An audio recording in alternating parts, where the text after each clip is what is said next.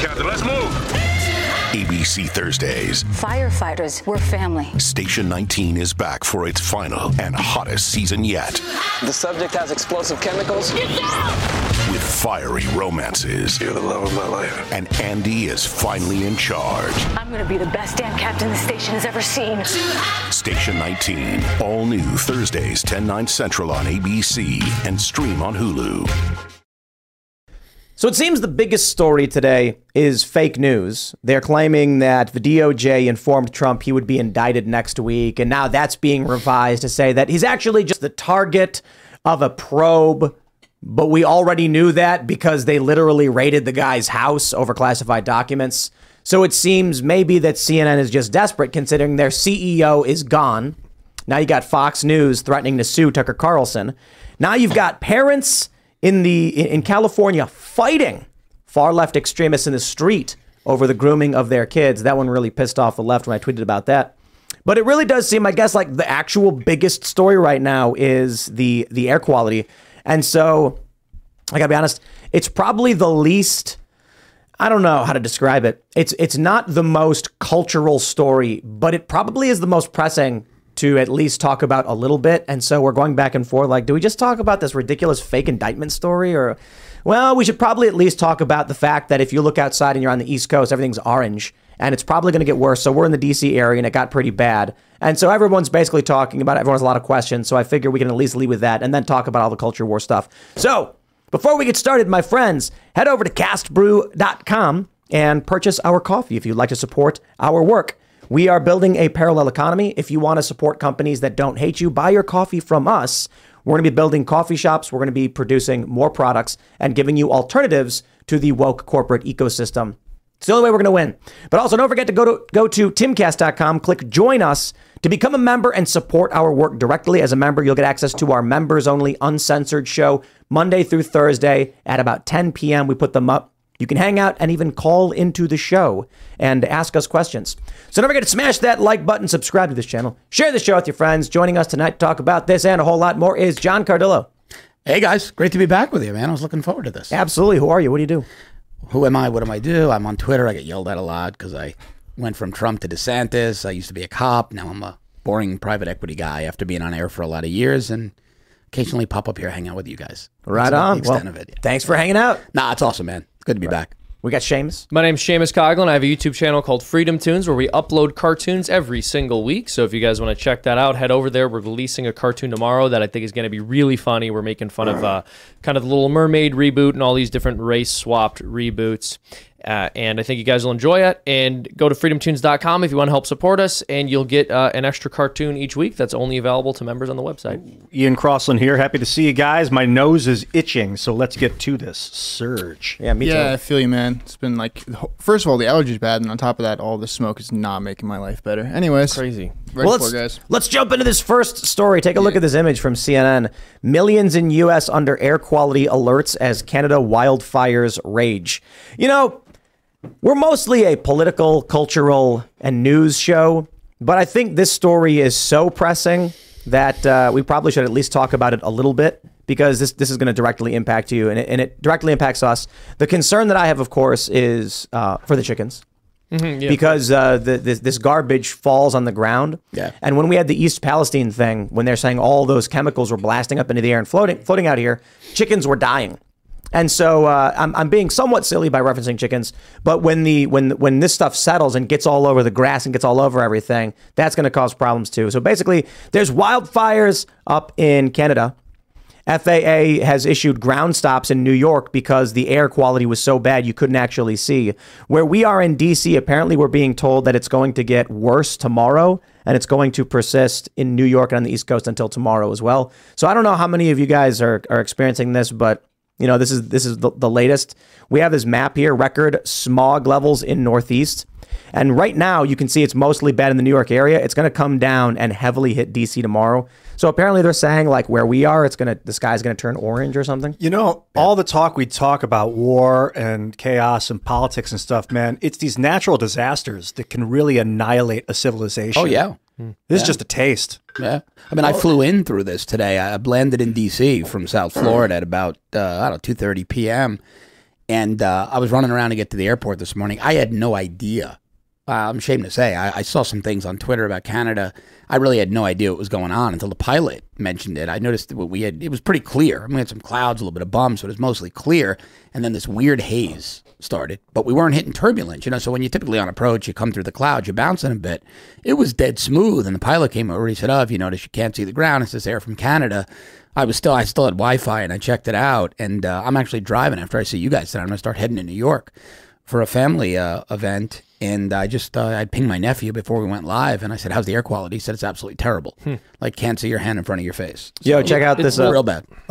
Just keep talking about it. Let me play this video. Check this video out. So the point I was going to make is, Ian, I think you made a very good point about the fact that people don't consider natural disasters, or at least enough, especially as modern people, because we like to think that we're in control of everything. We can solve all of our problems. There's nothing unforeseen that's going to knock us over.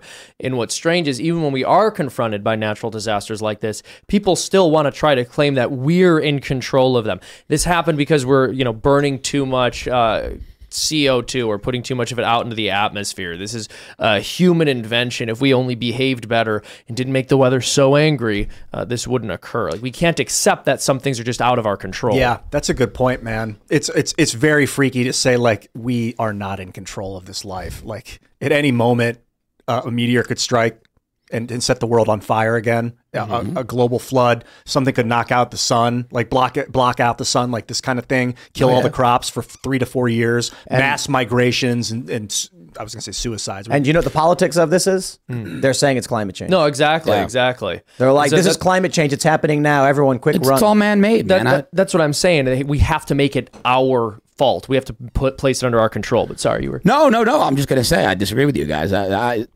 learned from the Democrats. Al Gore created fire in 2001. Al Gore created everything. A DARPA project. It was a DARPA project. He invented the internet. Then Flint and Steel. He created fire, and here we are now. So we should have listened. So what is it? Is this?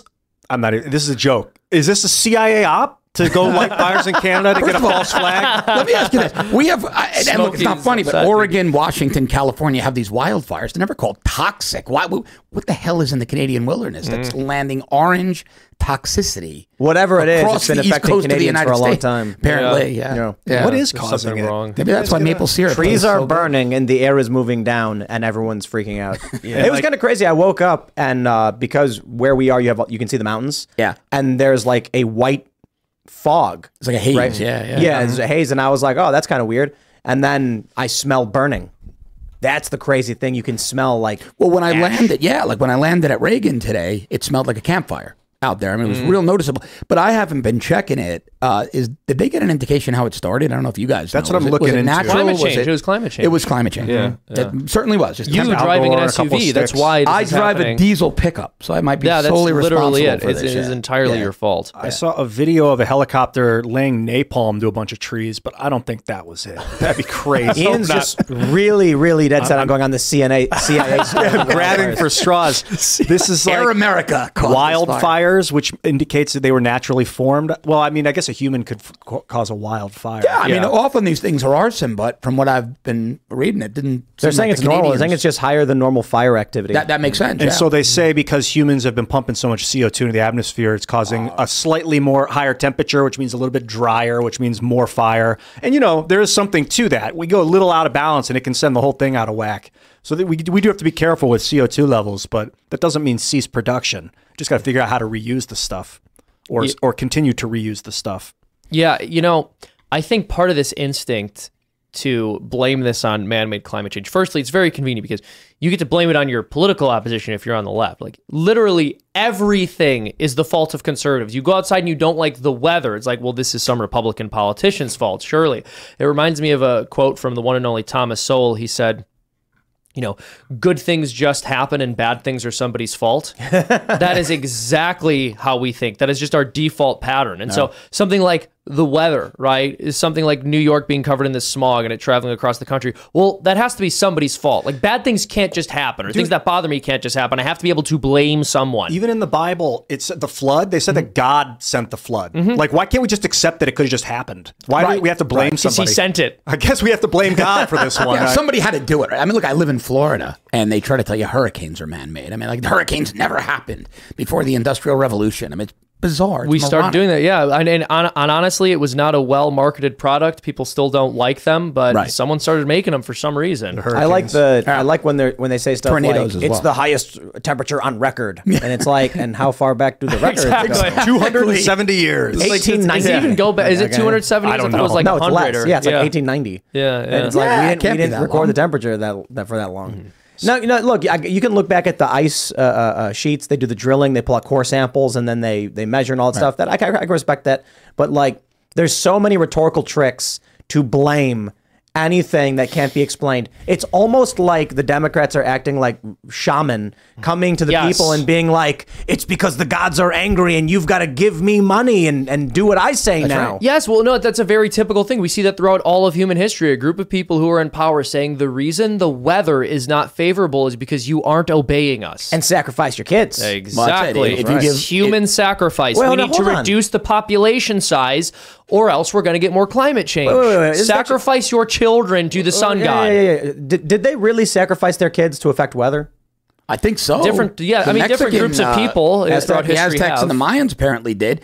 So I guess how many carbon credits does Baphomet take to give us a break here? Oh, that's No, but it's How really do we offset that? different groups of people throughout history have engaged in human sacrifice, and one of the reasons, depending on the tribe or group, was for better weather, a more favorable harvest. Well, they wanted it for rain. Hold on. This is actually really interesting. This is from March 11, 2019, National Post. Ancient civilizations sacrificed more than 100 of their children to stop bad weather, say archaeologists.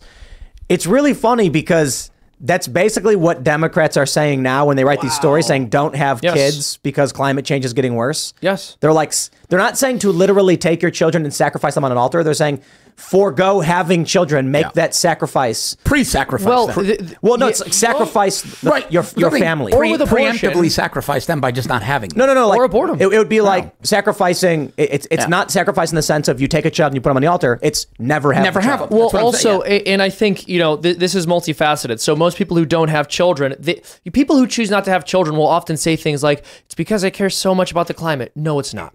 That's almost certainly not, right? It's because you want to have the dual income, no kid situation going on most of the time. And you can acknowledge that. Don't sit there and tell me it's because you care so much about the climate. I think that's usually not the case. But that said, when you look in ancient Rome, this is something archaeologists have discovered. Just in various periods, you have like increases in infanticide when people were having more sex and they were having sex outside of marriage and they didn't know what to do with the children and they weren't taking care of them. And you can imagine this being a trend historically too. I mean, people saying, I have a child, I don't want to take care of them, so I will sacrifice them in trying to make their horrific act of infanticide out to be something noble and good. And so they say, well, this is like for the sun god, or this is so that we have a better harvest, when in reality, they had that cruelty in them and wanted to do it. Yeah. So right now we're in a record low temperature. For I tweeted about it yesterday. It was like 49 degrees at night. Wow. And it's crazy. It's like it's springtime or whatever. And no matter what happens, shipping can make or break a sale, so optimize how you ship your orders with ShipStation. They make it easy to automate and manage orders no matter how big your business grows. And they might even be able to help reduce shipping and warehouse costs. So optimize and keep up your momentum for growth with ShipStation. Sign up for your free 60-day trial now at ShipStation.com and use the code POD. That's ShipStation.com with the code POD. The climate change people always have an argument as to why, whatever it is. Yes. So they stopped saying global warming because we started getting cold periods. And they said, no, it's climate change. And I'm like, dude, it's a record low now. It's a record high later. But no matter what happens, you keep telling me it's the same thing. Exactly. Now I have no problem recognizing pollution and saying, like, I don't believe the planet can hold infinite humans. That literally makes no sense. But don't come to me and tell me no matter what happens, it's perfect for your argument. Exactly. I mean, maybe you can make the argument, yeah, there is such a thing as too much CO2 and we want to keep the elements in balance and it can be bad for life on the planet. But if you're going to sit here and tell me that every single thing that happens with respect to the climate is a result of human behavior, what you have is a circular hypothesis, because it started with, first it was global cooling, the world was going to freeze, then it was global warming, and then it became climate change. Okay, you have to build a predictive model that tells us what's going to happen successfully, instead of just bashing us for not going along with your cause and then blaming whatever happens to happen on our bad behavior because of your circular theory. Now, believe it or not, we actually do have a segue from the weather into the culture war. I kid you not. Now, normally we would just be like, it's a hard segue. We're going to jump to a new story. No. We got a segue with this story from Snopes from a few days ago. Did a church that embraces LGBTQ plus people burn down after a lightning strike?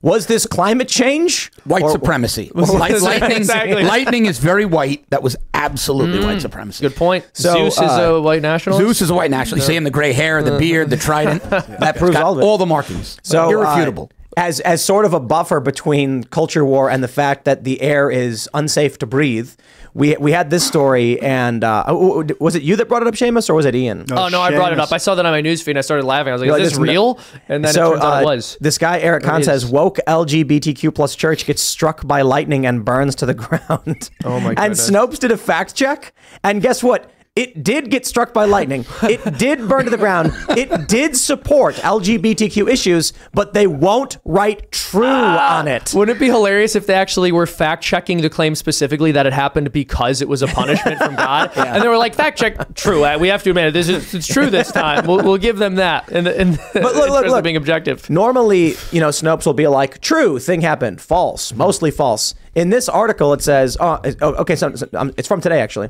Did a church that embraces LGBTQ plus people burn down after a lightning strike? The answer is yes, it did. It quite literally did.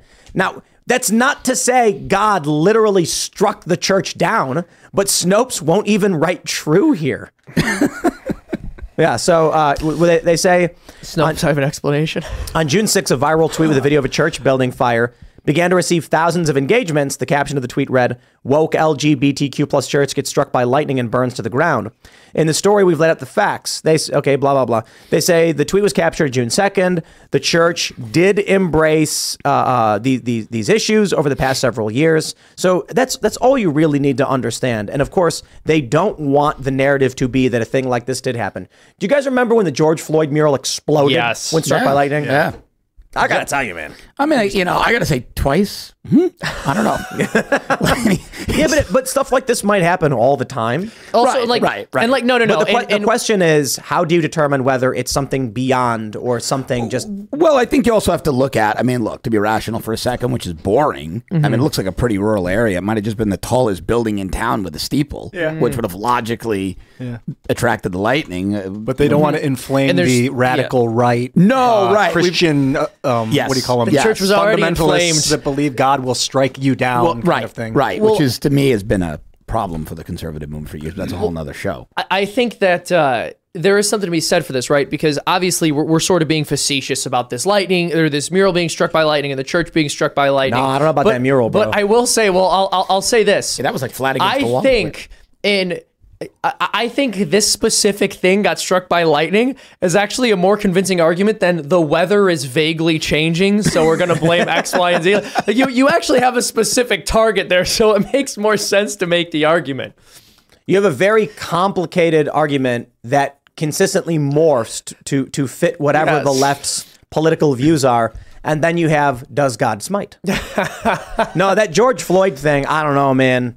This is why... So you'll say George Floyd, but not this church? For shame, Tim. I think because buildings get struck by lightning. No, the George Floyd mural was a flat brick wall, and the only thing that exploded off the wall was the picture of just George Floyd, and it was like one small storm cloud floating over and went... Here's the thing. That was like sniper level. Study. Yeah, that was like... God is a sniper. Sniper smiting. Yeah. We need to do a survey to find if LGBTQ churches get struck by lightning more often.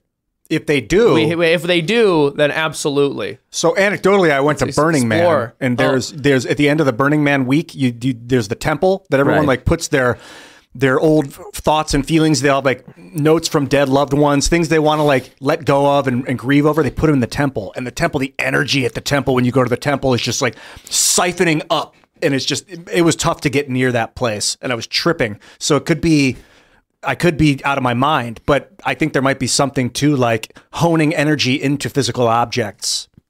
Complete anecdotal nonsense, of course. Religions from time immemorial talk about it, imbuing an idol and things like that. And cultures have sacrificed children to the weather. Yep. For for millennia. Yep. I think people are known to have called lightning. Is that like What an if like it ancient turns past? out that you actually do have to sacrifice your kids to Moloch to stop the weather from going Yeah, bad? but I'll tell you, stranger things. just doing it stranger covertly. things are happening around us. I mean, let's face it. If these crazy things started happening, would anybody be really that surprised at this point? I certainly would not. would if we the really ground, go, oh my God, this can't happen at this point? I'm pretty sure if the ground split, a fissure emerged in DC with like lava bubbling up, and Moloch emerged with Right, glowing red eyes, people would be like, huh.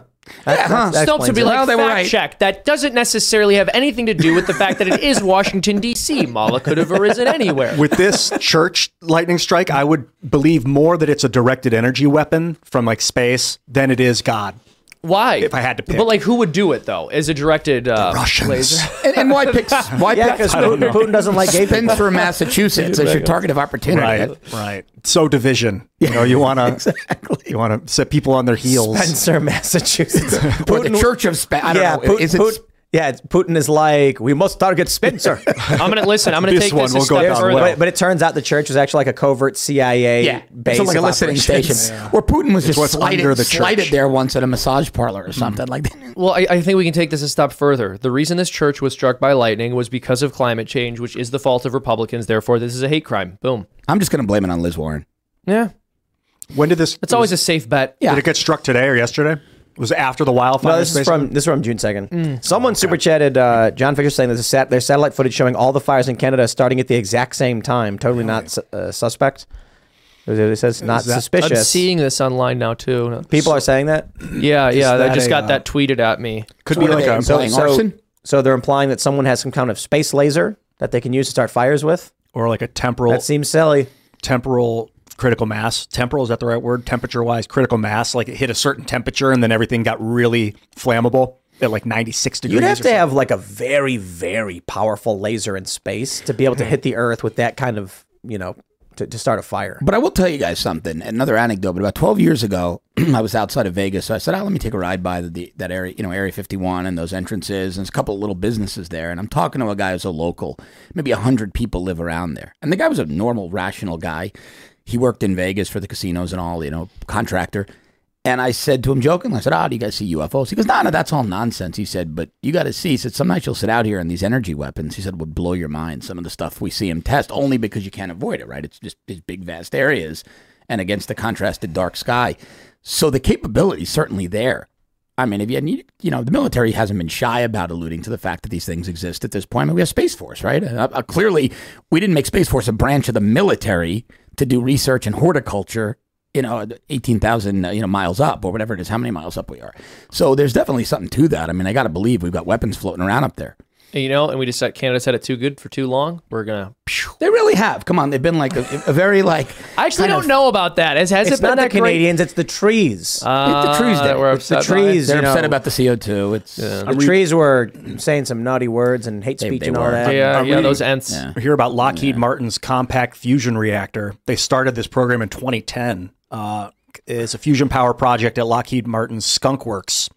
And so if they're public about a fusion program, What aren't they public? yes, about? and how much energy can they actually direct? Probably. Oh, dude. I saw a tour of a nuclear submarine just on the news. And I'm just like, okay, if they're publicly showing That's right. us how to do this, then what do we have? then we got something way crazier. Yeah, think about it, right? We found out about the stealth fighter, not the bomber, not the B-2, the F-117, that Nighthawk, somewhere in like the late 80s, early 90s, right? That thing was operational since 1978. We found out about that 12, 13 years later. So And who people, knows? What People the- probably thought it was aliens. They probably did. They did. They Yeah. certainly did, right? And the B-2. So what in the world are we deploying now? We know about these things and they're out there. Flying cubes. I wish that I Talking could plasma. I wish I could remember the exact. I wish I could remember the exact example he gave me. But when I had Jimmy Aiken on my show yesterday, he was talking about the fact that there was a fighter that the stealth fighter the government was testing, and people were seeing it, and they thought it was extraterrestrial. Yeah. And the government was basically like relieved and letting people believe that because they didn't want people to be onto their capabilities. Oh, so that's probably why this new disclosure came out. Yeah, right. Yeah, when they'll we're at war misdirect, with sure. Russia, that's also a point he made, right? Right when the United States is getting involved in one side of a conflict. And he was also saying that the U.S. sort of wanted the USSR to think that we were in contact with extraterrestrials so that they would be afraid that we had alien firepower,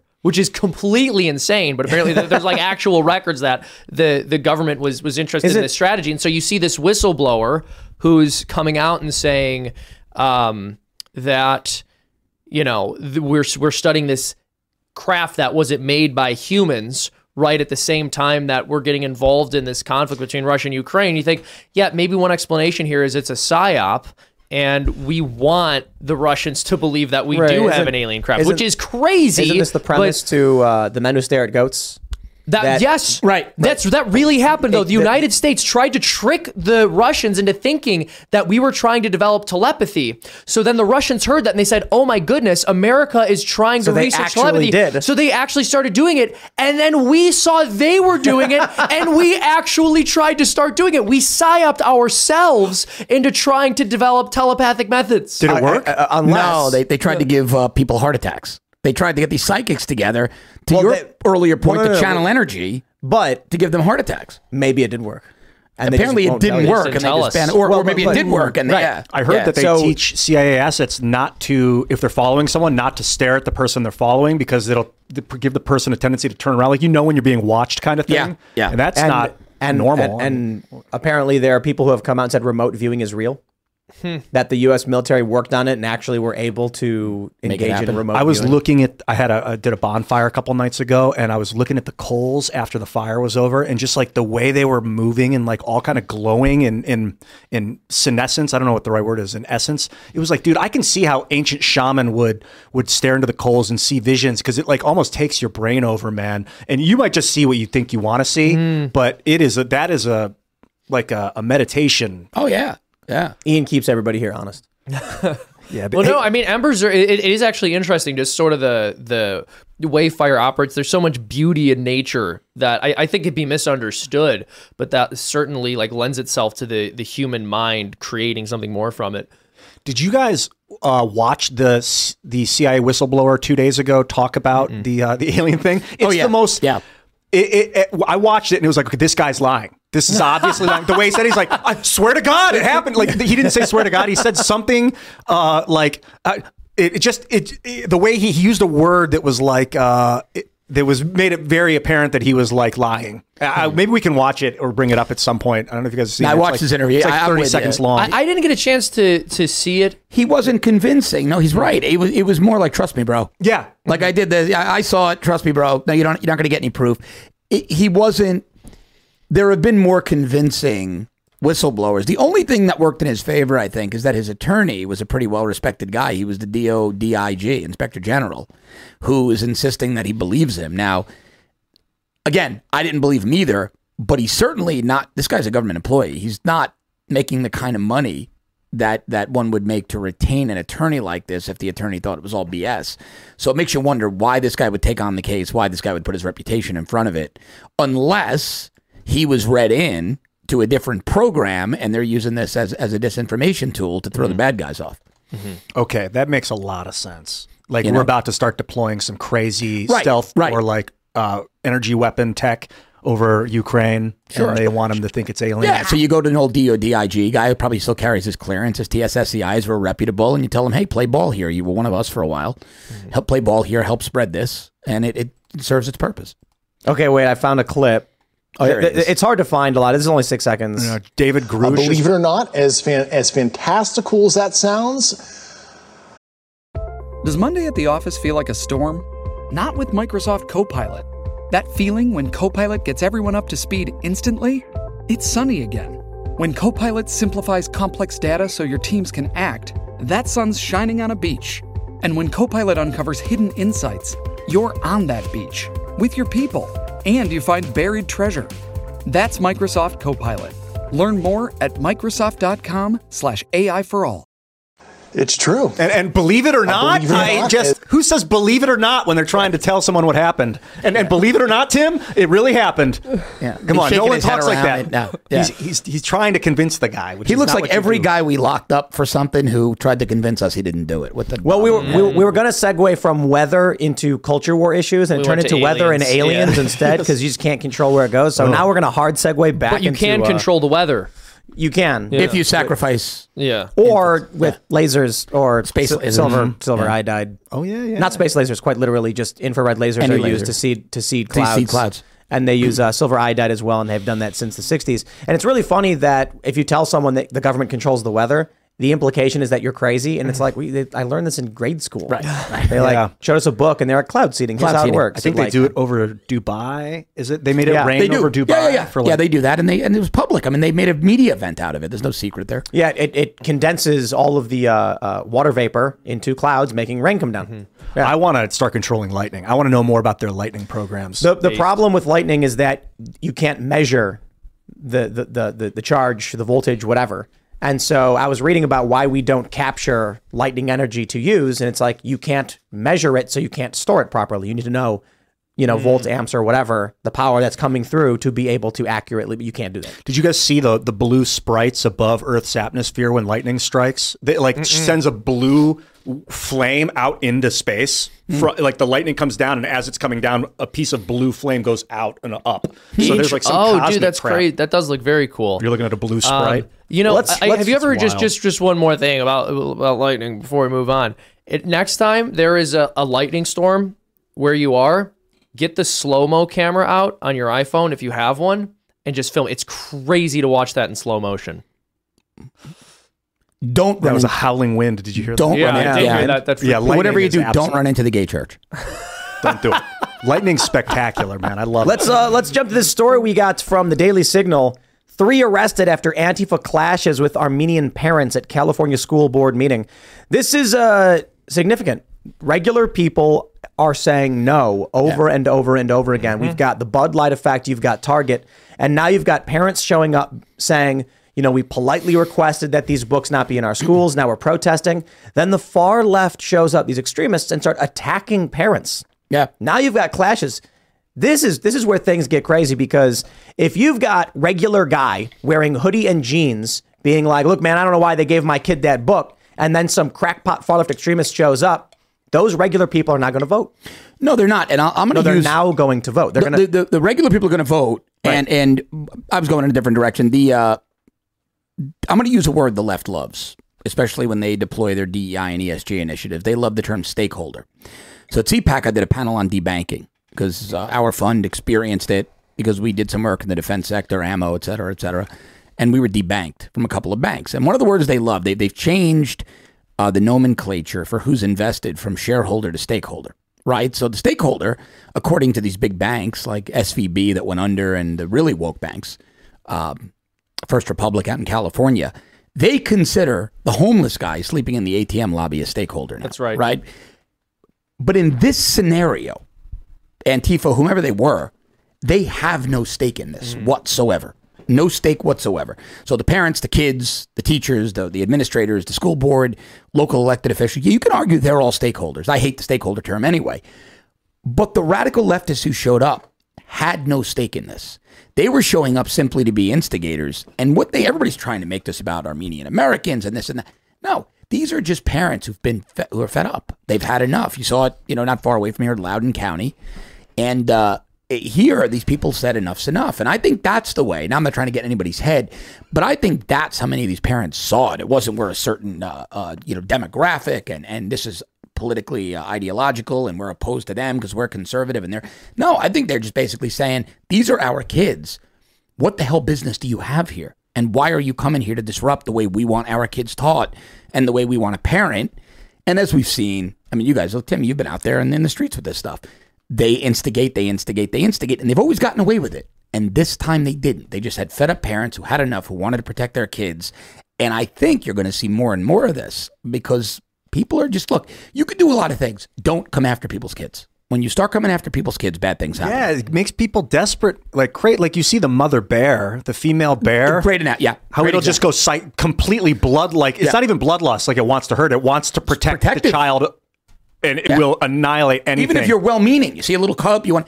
Right. It's just... You just want to pet it and hold it and cuddle it. Even if you're well-meaning, I think that a lot of the people in this movement, this political movement, the trans movement, or whatever you want to call it, are, for them, they believe they are well-meaning. Right. But it doesn't matter if people find a threat towards their children. So you need to understand that people you're will... not, but if you're also not well-meaning. Right. If you remove the bear cub, you're not well-meaning. Yeah. These are people who are intentionally targeting children with overt adult content. That's right. Matt Walsh, the Daily Wire, we'll get more in depth in this after we wrap up this story, did an expose where he found this rubber stamping of procedures, of Section 8 procedures, because these companies are getting tons of money for it. They are not well-meaning. They are selfish, egotistical, violent narcissists who are in a cult. I just rewatched the music video of "We'll Convert Your Children." You remember that? Oh yeah. "We'll convert your children." Like smiling and like, yo, you can't just joke and say that out loud. They're not joking. I know. Not joking. They said they were joking. A week later, 2 weeks later. they're not. After the fact. They're like, yeah, we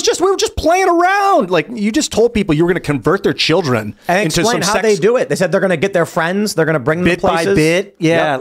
Yep. There's nothing you can do to stop it. You can't control what your kids see. This is like the boys' choir or They're something? talking about giving your children access to adult content to indoctrinate them. Yeah.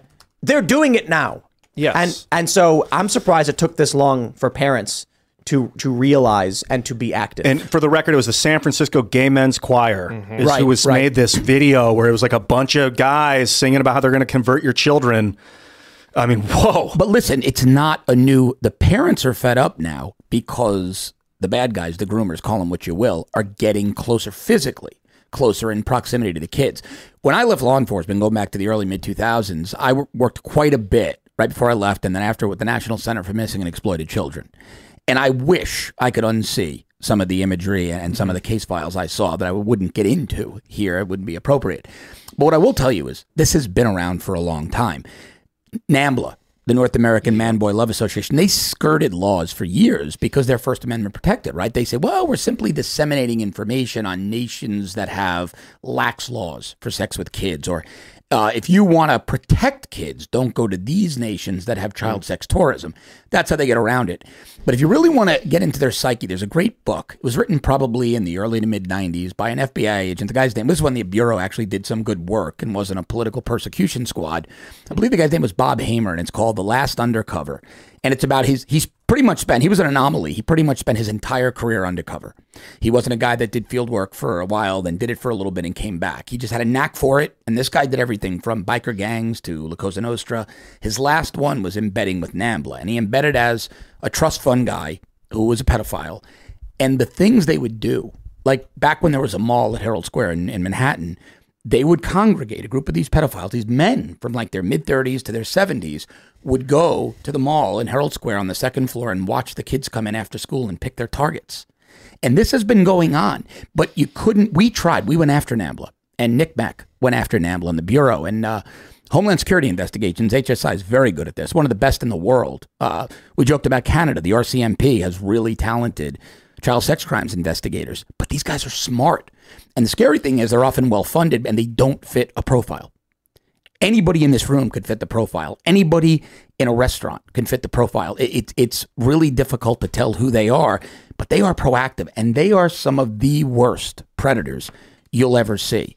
Now what they're doing, they've been so emboldened for so long by knowing how to play the system and knowing how to frustrate law enforcement that they've gotten closer and closer, and now they're comfortable physically getting into the schools, becoming teachers, becoming administrators.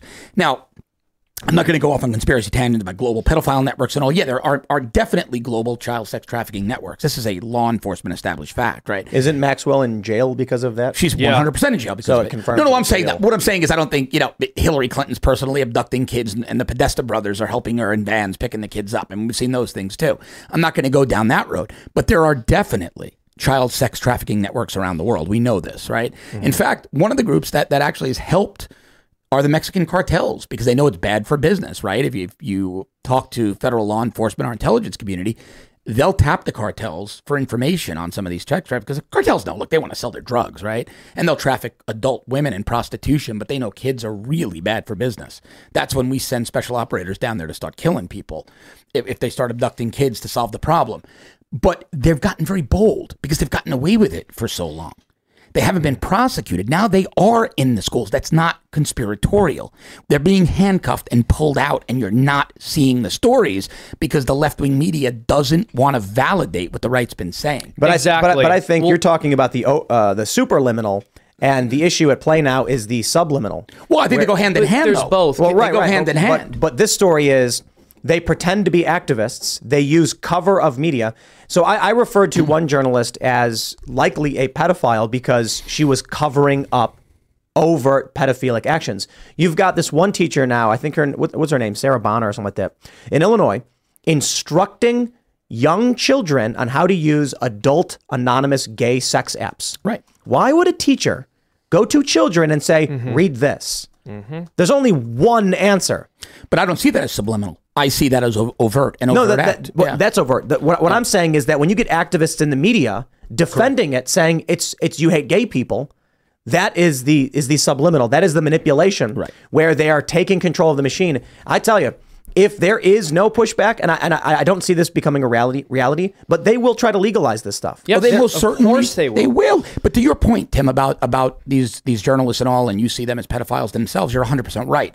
Here's a case that isn't a pedophilia case, but I think it's a good parallel. I don't know if you guys remember a lawyer named Lynn Stewart. She was the lawyer for Abdul Rahman, the blind sheikh. He was the guy behind the first World Trade Center bombing in '93. One that wasn't too devastating. Yeah. And for years, federal law enforcement knew that he was her client, but they knew she was assisting, aiding, abetting, and she would always stand behind her law license and privilege. Well, finally, they had enough, and they knew it was the crime fraud exemption, right? They knew what she was doing. They were able to get surveillance in the federal holding facility, saw that he was giving her kites, prison notes. She was passing information on to these terrorists, enabling his terror network, and she eventually was convicted, prosecuted, et cetera, et cetera. It's the same thing these journalists who are sympathetic to this are doing. They're enabling it, and they should be prosecuted as such. I just looked up philia. Well, that's a very, very difficult line. It's one thing if there's an active terrorist giving instruction to a terror network and you're acting as a courier for that illegal information. But see, here's where I disagree with you. If you're giving them cover by using your law license to shield, how do we know these journalists aren't doing the same? How do we know if the journalist engages in an illegal activity, by all means, prosecute them. If a journalist has a disgusting opinion, fire them and make what they do unthinkable. But what I'm saying is most normal human beings would not be permissive of such heinous behavior unless they had a stake in it somehow. Right. So I think there's probable cause there. Yeah, or at least reasonable suspicion to start looking deeper to get to the PC to get the warrants. Yeah, agreed. Yes. Yeah, you made this point about people infiltrating the public school system, and I think that's very important because what the left and the dominant media culture has made very clear to the American people is that if you are someone who wants to abuse children, as long as you're using they/them pronouns or the pronouns of the opposite sex, they will treat anyone who regards you with suspicion as a bigoted person who shouldn't be listened to. That's right. That's right. I just looked up philia. This is a lot of wordplay that people have been doing. Pedophilia. Philia is a type of love from Greece, ancient Greece, and it's the type of love that translates as friendship, the love of friendship. Philia, it's fine. But eros, hemophilia. Yeah, eros is love, sexual love. Now these people are pederotic. They're not pedophilic. That's a great point. They might be both, but you got to call them pederosts. At the very least, it's about it's not about. I mean, it is weird for a grown adult to be friends with a 9-year-old kid that's not their son, but it's the erotic love that's the problem. You know what? I had a former federal prosecutor, good guy, who did these trainings at NCMEC, who would drum that into everybody's head. They're not pedophiles, they're pederasts. He would say exactly what you just said because he wanted to draw that distinction. It goes back to a lot of what we say, right, in conservative or libertarian media, that language does matter. Don't let the left own the narrative. Don't let them create new terms. He was adamant about that, so you're spot on with that. Oh, that's good. Who was that did that? It was, I forget the guy's name. We had a bunch of trainers. I forget his name. He was an FBI agent back when the Bureau was good, and then he was a federal prosecutor. I got to dig it up for you. Yeah, man, love is not love. There are many different types of love, and that is super important. Let's jump to this story. We have a major story from the Daily Wire. This is crazy. My jaw hit the floor when I saw this. Matt Walsh undercover investigation catches trans healthcare providers rubber stamping sex change surgeries. Basically, they had a producer call in, and within 22 minutes in a virtual appointment, even after saying they weren't dysphoric, The person wrote a letter saying they were, and it's simple. There's a lot of money to be made in rubber stamping these things and sending them out, and you are protected politically when you make money this way. The Daily Wire reports some of the nation's largest trans healthcare providers are rubber stamping approvals for life-altering sex change procedures and even falsely representing health diagnoses of patients so insurance companies will cover the medical expenses. Daily Wire host Matt Walsh revealed in a tweet thread Wednesday. So apparently, these doctors will say explicitly, if we don't give you this diagnosis, the insurance will not cover it. So you need to be diagnosed this way. And then let me actually, I think I have the thread here. I think he explicitly brings up that his undercover producer says that he's not dysphoric. Let me see. He says the letter keeps capitalizing orchiectomy. Is that how you pronounce it? Without "and" before it, as if it's just been copy-pasted into a template. Greg followed up to learn why he had been diagnosed with gender dysphoria. Plume admitted they just use letter templates provided by WPath. He says, just checking on this to make sure this will be okay in the letter. I'm not really considering myself dysphoric, so wanted to check on that one thing. Otherwise, letter looks great. The doctor says, the care coordinator, hi, Chelsea. Look at this. You get iPhone says she, her, hers. This is redacted, a care coordinator with Plume. I will page your provider on this to see what she says. I know we write letters based on WPath templates, but I can ask your provider if it's necessary to have it. And if not, perhaps it can be removed. Later, Plume's nurse confirmed in order for the surgery to be paid for, the dysphoria diagnosis would need to remain. At the same time, the nurse appeared to confuse as to why Chelsea Bussey had requested testicle removal in the first place. Saying, let's see. So Chelsea Bussey, which is the undercover, is a male producer for Matt Walsh. Thanks for getting back to me. I was just saying I don't feel dysphoric right now, but it's okay to keep in the letter, right? The nurse says, nurse practitioner, oh, okay. Well, the surgery is related to the gender dysphoria, which you diagnosed with. It is controlled with HRT, but in order to get the surgery to be paid for a GCS, it will need to be related to gender dysphoria, which you are diagnosed with. Does that make sense? Or is the orky not gender confirming? So it seems like basically what they're uncovering. These companies, they don't care. They want the money. They want the money. Look, I can't get my dog on an airplane with a letter from a doctor anymore, but in 22 minutes, you can be castrated and it can be paid for by insurance. I mean, this is sheer insanity. Whole industry's insanity right now. Yeah, it's marketing. They're marketing. And look, it's the same as the vaxxers, right? And they're marketing. But they're protected. And this is the crazy thing. They're protected. That's right. Jimmy Dore had such a great bit that I saw today. He was like, when it came to big pharma, people say, don't do your own research.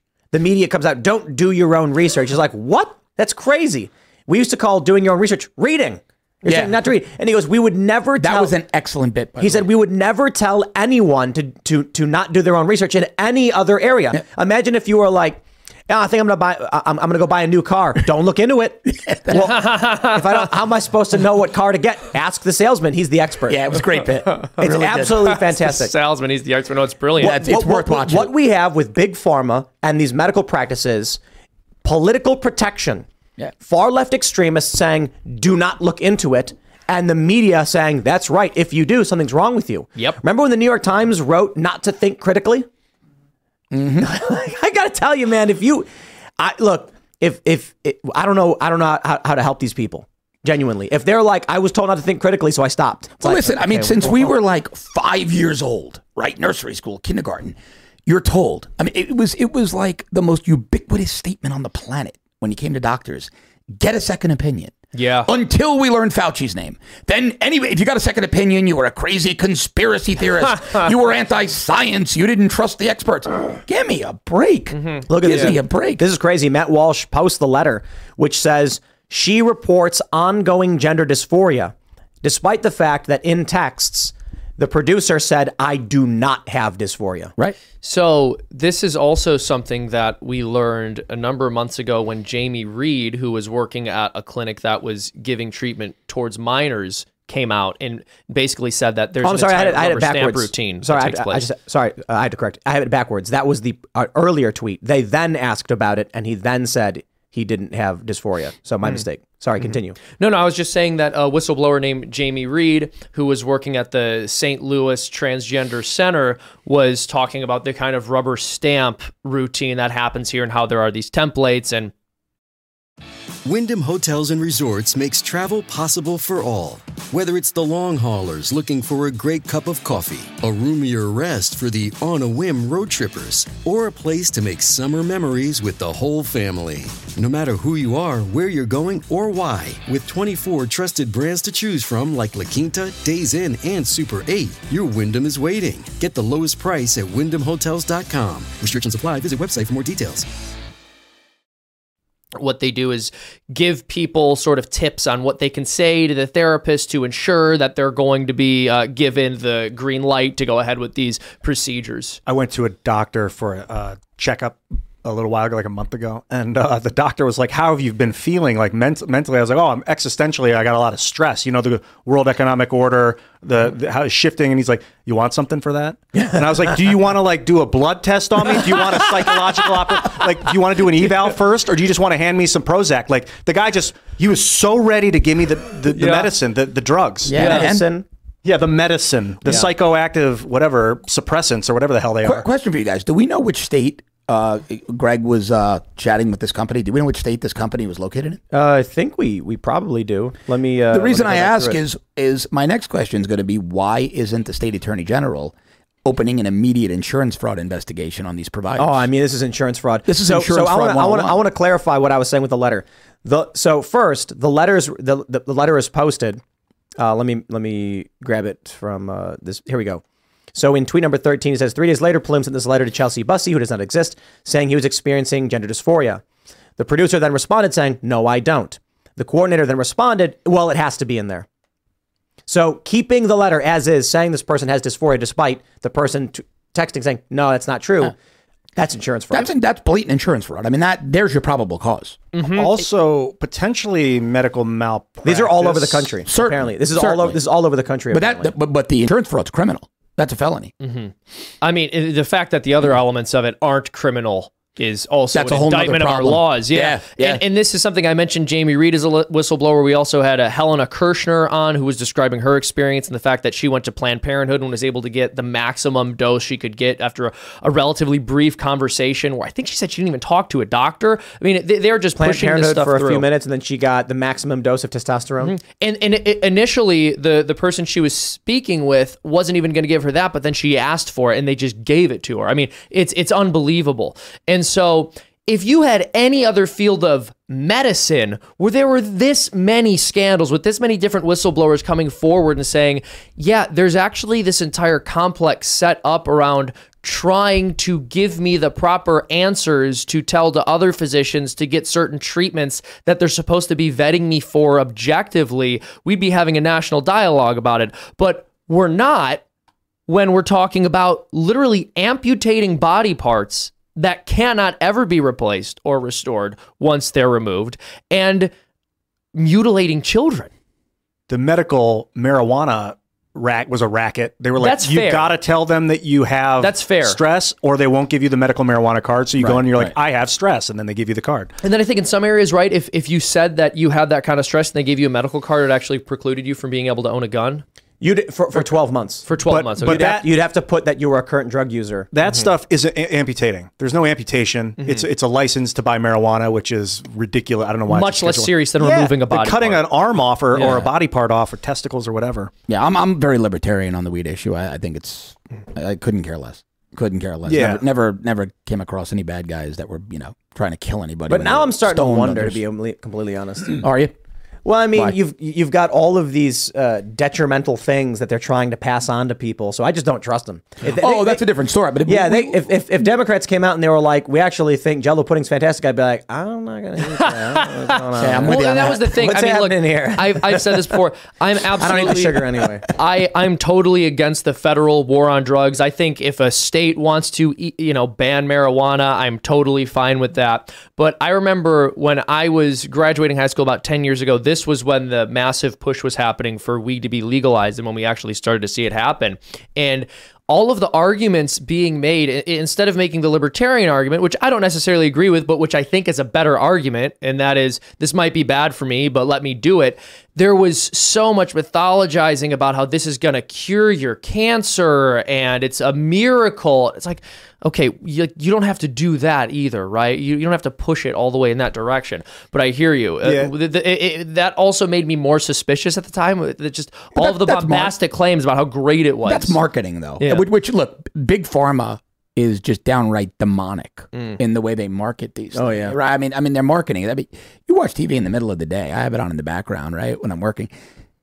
Every other commercial is a pharma commercial for something. The side effects it's a 45-second spot, a 30-second spot. The side effects, and the horrible. Disclaimer is 29 seconds. The side effects often do what you're trying to treat. That's my point. And then after that commercial, like 2 commercials later, it's some law firm. It's like, you could be entitled to money if you took this medicine from that same company that's now been recalled. Yes, like, wait a minute. There'll be one commercial. It's like, are you suffering from acid indigestion? See if Acidosto is right for you. Side effects may include explosive diarrhea and headaches. Then the next commercial is, are you suffering from headaches and explosive diarrhea? See if this drug is right for you. Zantac is going to kill you. No, it's nuts. I mean, it's just crazy. And I think we learned quite a bit about Big Pharma in the last few years. But I think what they've done. John Stossel did a good expose on it years back where he made a strong argument for Big Pharma, right? I guess his brother works in that industry, and he was saying how on average they spend about $850 million to develop a drug, and some don't work, others do work, but they're just not prescribed. And so he made a good argument for why certain things cost the way they do. I don't think anyone ever foresaw what we saw in the last couple of years. I mean, you saw a pharma commercial, 1 every 10 commercials. My friends and I are on a text. Brought to you by Pfizer. Yeah, my buddies and I are on a text chain. One's a banker for one of the large banks, but he's very politically like-minded. And we just run jokes all day long. Like, have you taken your Skyrizi today? Do you have your Relaxium and your Prevagen? Like, it's just nuts. Relaxium. It's just crazy. It's every other commercial. It was when they told me not to question it.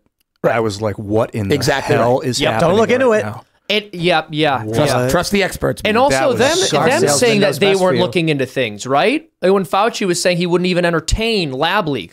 You won't even entertain it? You won't even think about it? Really? You just know that's thinking not true? critically, Seamus. Yeah, exactly. Do you think that the federal prohibition on weed is because of the pharma industry? 100%, right? But right now, the federal government's not prosecuting weed. The DEA, so I got a lot of friends at DEA, their policy right now, I asked one of my buddies who's an agent. This isn't some guy I know. It's a guy who lives in my neighborhood. We socialize. I said, so you guys hit a house. You hit a trap house and you find, 10 kilos of heroin. You find 15 kilos of coke and 5 pounds of weed.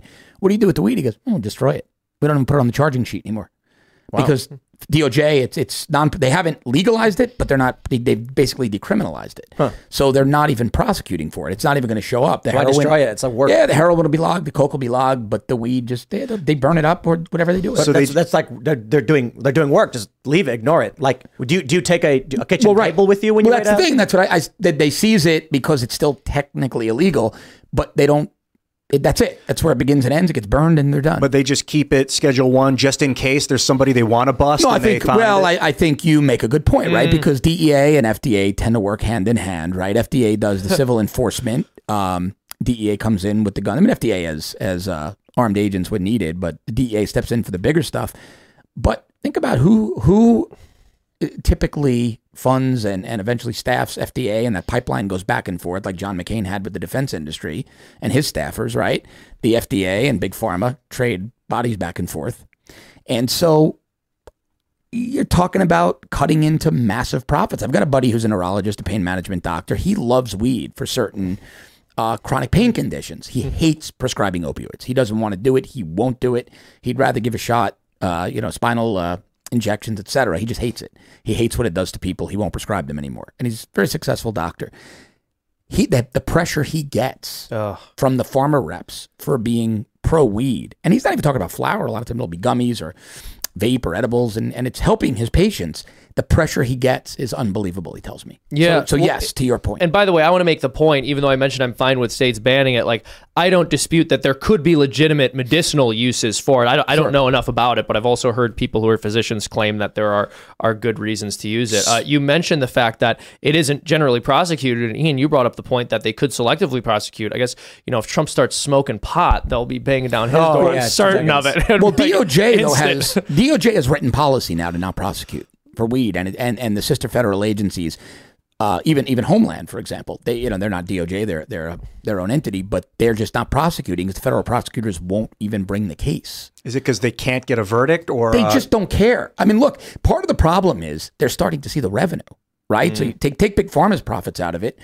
They're kicking back big tax dollars to the federal government, these dispensaries. They're making big money. Right now, if you have a medical marijuana license in Florida, which is that whole seed to sale model, you've got to show, as we sit here today, guys, if you can't show 50 some odd million liquid, around 55 million liquid ready to go, you're not even going to be considered for the license. Wow. Yeah, it's real money. If you want to buy an existing operation, they're starting in the 9 figures. Wow. Yeah, down in Florida anyway, because you've got it's seed to sale, right? Or it was. Meaning the people that grow it, also the people that sell it. Right, they want you to have a holistic ecosystem. They want you to have the land. They want you to have the dispensary. It's all got to be one pipeline. So they call it, seed to sale pipeline. Well, I think weed should be legal, but I don't like it. So that's why. But that's it, right? But again, to your point, let me do it. Not me per se, but if I don't like legislating morality. Yeah, there needs to be education about dosage, man. Yeah, it's about dosage. Yeah. Anyone that gets sloppy stoned is probably not in a great state of mind. Yeah, but they're going to get sloppy drunk. Yeah, that's way more dangerous. I agree with you on the morality thing. The issue is that society shouldn't tolerate it, shouldn't tolerate immoral things. And the problem is we have a culture and society that tolerates everything. And so we just have immorality running rampant. And now there's no morality on the left. They have no moral framework at all. None. Like, take Florida, right? You'll never see, I shouldn't say never, but I can tell you right now, you probably won't see in the short term recreationally legal weed in Florida. And it's really not a political issue. It's the hospitality industry. They're big and they don't like the smell. They think it'll turn guests off. They think if they have a bunch of kids. It's a real thing, though. There are certain areas that just stink now. Well, that's it. And their logic is sound. They're like, hey, look, it's one of the other reasons, not to veer too far off track, that we don't get open carry in Florida is because the hospitality industry, we have a lot of European tourists. Guns aren't as prevalent. They're afraid of it. They won't come. They'll spend their money elsewhere. So I do get that, as much as a 2A absolutist as I am. But with the weed, I've spoken to a few of the hotel ownership groups and all, and they said, look, we don't want to be charging $800 a night in season for a room, have affluent families there. A couple of kids come there by the pool, and then these families start checking out because they don't want their toddlers smelling this and seeing it. Yep. Yeah. So it does make sense. Mm-hmm. At least for flour, like oil, and gummies, and edibles. Well, they don't bother you for that. Yeah, they're fine with that. They don't. If somebody's vaping at the pool, it's the flour. They're worried. No smoking. I mean, no smoking. Exactly what you're smoking, you can't smoke. That's right. No smoking. That's a big part of it too. Is smoke. Smoking is hard on anybody. That's right. And the cigars too. The same. They don't allow cigars either outside at these pool decks at all. Sorry that I took us away from the Matt Walsh conversation. That was awesome too. It's fine. That is a perfect headline for what we just. What were you saying, Shane? No. I think you made a good point though. Oh my goodness. Oh, this is that New York Times article that Tim was referencing. Well, misinformation is information they want you to miss. Don't go down you got to read it first. Yeah, I know. Don't go down the rabbit hole. Critical thinking, as we're taught to do it, isn't helping in the fight against misinformation. Beautiful. What a ridiculous, I know, just blatantly inaccurate. It's like specifically saying the wrong thing. Don't question it. That's not how you. This is what I was saying about weed. When they start moving to legalize it everywhere, and it's particularly in these states that kill and sterilize kids, I'm kind of like, I don't know if I trust them. You know what I mean? Like maybe it should always be that thing on the on the fringe where it's like it's illegal, but people do it sometimes. We shouldn't have people in prison for it, but we shouldn't just be explicit with recreational use. I don't know, man. I'm fairly libertarian, so I just ultimately I'll put it this way. I'm becoming more liberal, I suppose, than libertarian in that I'm starting to feel like, one, we need to repair culture desperately so that people aren't giving their kids pot or encouraging recreational use of drugs and things like that. But we also probably do have to legislate to some degree things that we view to be moral. Yeah, well, that's the thing. it's really not possible not to legislate morality, right? All law has some basis in morality.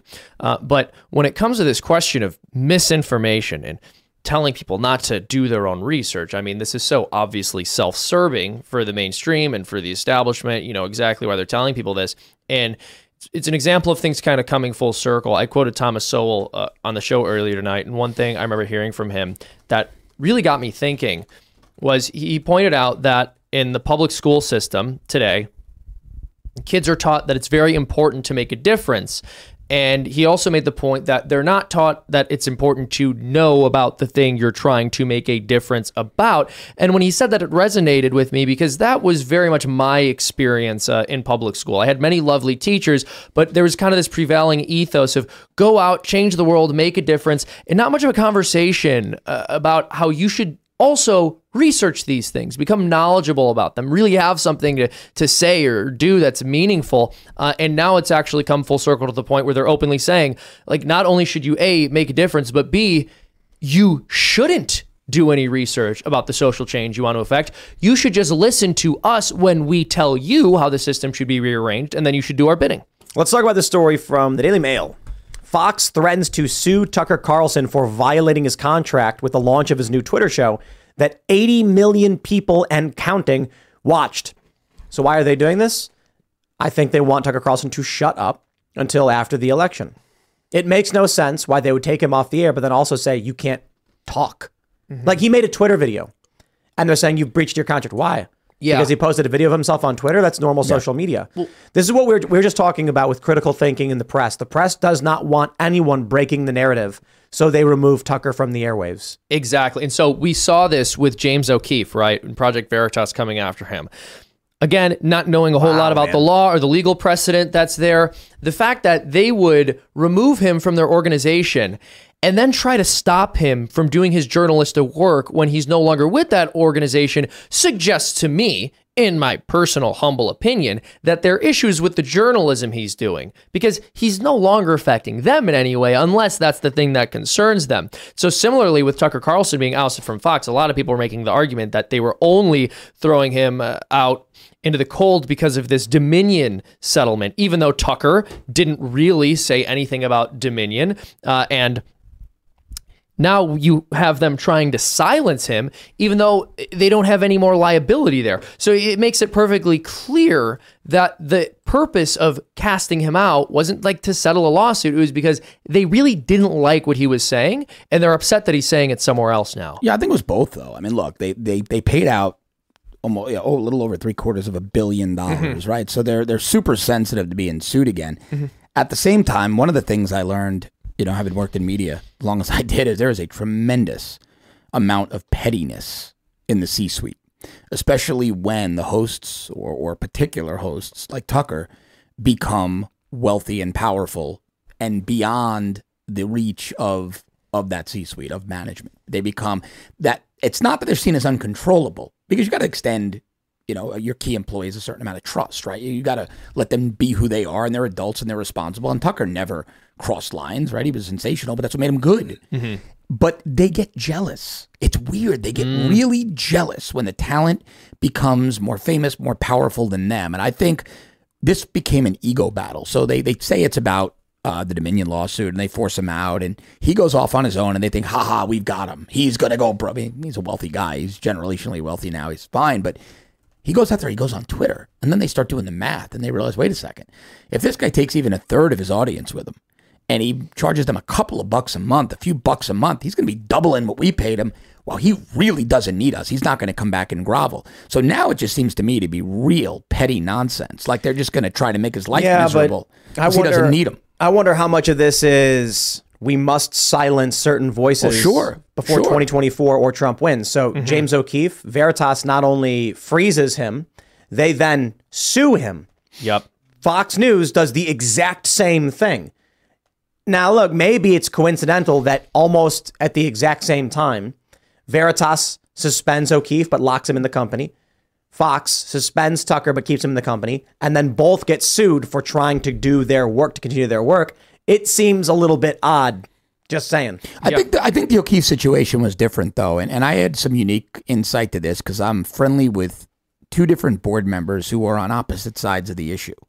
And, well, you know, the old saying, right? There's two sides of the story and the truth is somewhere in the middle. But the one thing both of them agreed upon when they told me their versions, and I wasn't with them, was that O'Keefe was never fired, that he was benched, and that he did violate the NDA. And that's what they went after him for. And this was one. Right. So, they tell James he can't work. And then when he says, I'm going to do my own thing, they say, we're suing you now to stop you from doing that. Well, so that's evil. I'm with you on that. But what they had said, both of them said, well, it was more about the violation of the NDA and going out there. Now, it's his NDA. Well, but there's still a 501. Yeah, I don't care. No, I hear you. But lawyers are weird people, right? Lawyers look at things differently than we do. Anybody at Veritas who is in agreement with what they're doing to James is an evil, despicable piece of garbage. But Tim, James, I'm not arguing with you on that. I'm saying lawyers are lawyers. You know, lawyers. The board hired lawyers to do this for them. Sure. James starts Project Veritas. He runs it, and everyone's behind him. Then they come and subvert him, benching him, whatever you want to call it, shutting down his ability to do his job. So what does he do? I'll start another company. Now they're suing him. You know, the only intention perceivably is to stop James O'Keefe from doing his work. Look, I'll play a devil. And look at what they're doing right now with Tucker. There's literally no reason to take his show off the air and then tell him he can't post Twitter videos. I agree with you. What I'm saying is, because having been through dumb lawsuits on both sides as plaintiff and defendant in business, once you involve attorneys, things snowball out of control. So you can't deny that Veritas is inextricably linked to O'Keefe, right? It's his brand. He's the brand. They're one and the same. The minute lawyers got involved, this thing was going sideways. Same with Tucker. Because in the exact same way? Well, because look, they want to bill. And they know both organizations have deep pockets. For what reason would you suspend someone and prohibit them from doing work? Non-competes are enforced every day. I don't tend to agree with them, how enforceable they are as a matter of law, but that's just what lawyers do because they want to rack up as many billable hours as they can. Look, I think the whole... You can't pass this off on lawyers. I reject that. But how? If you're the board of a 501 and your law firm turns around and says, Project Veritas could have said, let's just let James do his thing. Well, here's where I'm going to agree with you on that. I think the entire thing was the most ham-fisted, moronic PR exercise I've ever seen. And Fox News all the same. If they don't want Tucker around, they just say, go do your thing. Well, they should have told Tucker to go do his thing because Tucker's got a bit of a different situation there because he really, number one, different rules apply, right? I mean, one of the things that Veritas, whether it's valid or not, is that there was finances were mishandled. Now, I've spoken to some of their very big donors, and those big donors said, we don't care if O'Keefe flew on a solid Gulfstream 6. We didn't donate X dollars to nickel and dime him. We donated for results. He got us results. We don't care how he spent the money. If we gave him $5 million and he spent all but a penny on himself and got the job done, we're happy. So James made the mistake of bringing on corrupt, envious scumbags to his board who have destroyed Project Veritas. Look, I think the brand, right? The brand is him. But I think when you... And now they're trying to stop him from even doing more work. Look, these are evil people. The lesson is this. I mean, you know this. You run a successful business, right? I've got partners. We're a small fund, but we do pretty well. Never bring adversaries onto a board of directors. It's the dumbest thing people do. Also, especially when you want to be a proprietary entity. There's this weird sense of nobility where people... Look, I'm going to say it here, right? No, I don't make any apologies for having moved on from Trump to DeSantis. Trump's personnel picks bear this out. If Trump had better personnel acumen, he'd be a very successful second-term president. This happens everywhere. So it's not unique to Veritas. Fox is a different animal because Tucker didn't pick the board. But James should have picked more wisely. But then again, he's a personality. He's not a business guy. Yeah, he should not have started a nonprofit. That's where I'm at. Well, that too. The rules are it's far tough more. to say because it was. He explained this. It did create how it started was that he wanted to do some work. He needed to raise money. He wasn't thinking of it as a commercial venture. So he said, "How do I raise money?" Well, if you got to be a 501c3. So I'll file for that. He was a young guy. Sure. For me, I've had other LLCs and other S corps and whatever, so I'm like, this is the structure that we use. And there are even arguments to be made for C corps over S corps for a variety of reasons. That's right. But going the nonprofit route put him in a particularly vulnerable position for the thing that he built. And then these evil people, these brain slug people, come in and destroyed Project Veritas.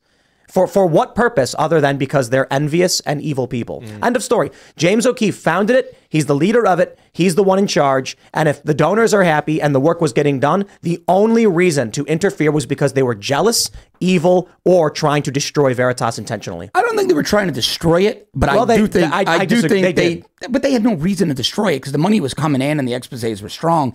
I just think... Then why file a lawsuit? Because I think people... This episode is made possible by PwC. It's getting hot out here. Moving the mercury can help move your business. PwC helps turn sustainability theory into real-world action. Reduce your carbon footprint while increasing transparency in net zero commitments. Start with reporting to identify your climate risks and reinvent your business. Create a more sustainable business and a stronger planet. It's all part of The New Equation. Learn more at thenewequation.com. People have power trips. And so they have power trips through tunnel vision, and they become crusaders, and they don't realize the collateral damage that's occurring when they become crusaders. I don't think it was a proactive, a career assassination of him. It turned into that. I just think a bunch of people said, well, we've got to do this. We're the board of directors. We're the austere board, and we don't care who the personality is. And in the real world, that's just moronic. That's not the way things work. And it snowballed out of control. But look, it bit them in the butt at the end of the day. The organization's never going to be the same. I get the emails. I don't look at them the same way. I'm with you. I don't look at them the same way anymore. Yeah, nobody does. But it's not just that. So is the argument then that these are the stupidest people on the planet? Because I don't buy it. Filing a lawsuit against James O'Keefe was basically publicly declaring you are shutting Veritas down. Yeah, but the play devil's advocate on that, if in the bylaw, I didn't see him, but the way it was explained to me, in a 501, if you don't follow the rules, you could be prosecuted criminally. And so if lawyers step in, if you're a board member and you're one of the board members that was pro O'Keefe, now you've got a law firm sitting in front of you and a good one saying, look, guys, we wouldn't have advised you to go down this road, but you did. And if you don't do A, B, and C now, bullshit. And there is something, well, but here's my point. Once an attorney tells you that and says to you, you might be personally liable if you don't do these things that we're recommending, how many people are going to go out there and say, okay, bullshit. I'll take the personal liability? Yeah. Because the actual real alternative is to say, make it above board, which would mean they go to James O'Keefe and say, I agree with 100%. Formal termination and we're clean. Have a nice day. Tim, or when James O'Keefe came out and said he was terminated, all they have to do is say, agreed. Or the idea that they're like, oh no, we're going to be prosecuted because James is violating his NDA. Back up. Go one. I agree with you 100% here. What they should have done was call the attorneys in before they ever took action. Yeah. Sat O'Keefe at a table in a closed door room like this and said, hey guys, to the attorneys, hypothetically, if this were the situation with an executive here and we wanted to maintain the status quo and still be compliant, how could we go about that? And everybody could have shook hands and walked out of that room as friends. Yeah. That's where they screwed it up. That's what makes me think it was an emotional response. That they just did it to him in public. I think it was the way it was done. Evil. I've disagreed with. Greedy. I played devil's advocate because I've sat on boards, but the way it was done in terms of a PR exercise was devastating to the organization. Unless it was on purpose. I don't think it was. Like I said, I've spoken to both sides. Even the pro O'Keefe faction on the board didn't feel it was done on purpose. They felt like you, that it was a moronically horrible execution, but they didn't feel there was malice in it. How is there anything other than a pro O'Keefe faction to what he started? People get nervous if they think they're going to be personally sued or potentially could be prosecuted. They tend to change their perspective. You resign. It doesn't matter. You already knew about it. The minute you became aware of the situation, your resignation doesn't insulate you. That's the problem. So look, if you don't blow the whistle, they can go retroactively back. It may be nothing. All I'm saying is, from playing devil's advocate, if you're an individual, look, if you're a board member of a bank, you find out there's extortion, you don't report it. You can't just quit and throw your hands up. The fact that they published a letter which actually said several people who signed it didn't actually experience any of this, that had ridiculous stories like James stole a sandwich from a pregnant woman, just shows, in my opinion, malintent. Well, those were petty examples too. I mean, when I read that letter, so there were no real examples. I called a couple of board members. I go, "Why would you ever publish this letter? This is moronic." I said, "This tells people nothing. It makes you guys look horrible." Look, I don't disagree with you. I'm just saying, from a devil's advocate standpoint, I can understand why some people, not everybody has fortitude. They just don't. A lot of people are weak. There's no devil's advocate. There's no justification. None of that adds up. The amount of hoops you have to jump through to make it make sense why they would do this to James is absurd. But here's right. The simple solution is either greedy, envious people were angry with James O'Keefe and wanted to hurt him in some way, or they were intentionally destroying Project Veritas. You know what I think it also was? O'Keefe's, he's a brilliant guy in the way he goes about things. And sometimes with genius comes a bit of an oddball personality. I think he ruffled some board feathers because he wasn't warm and fuzzy.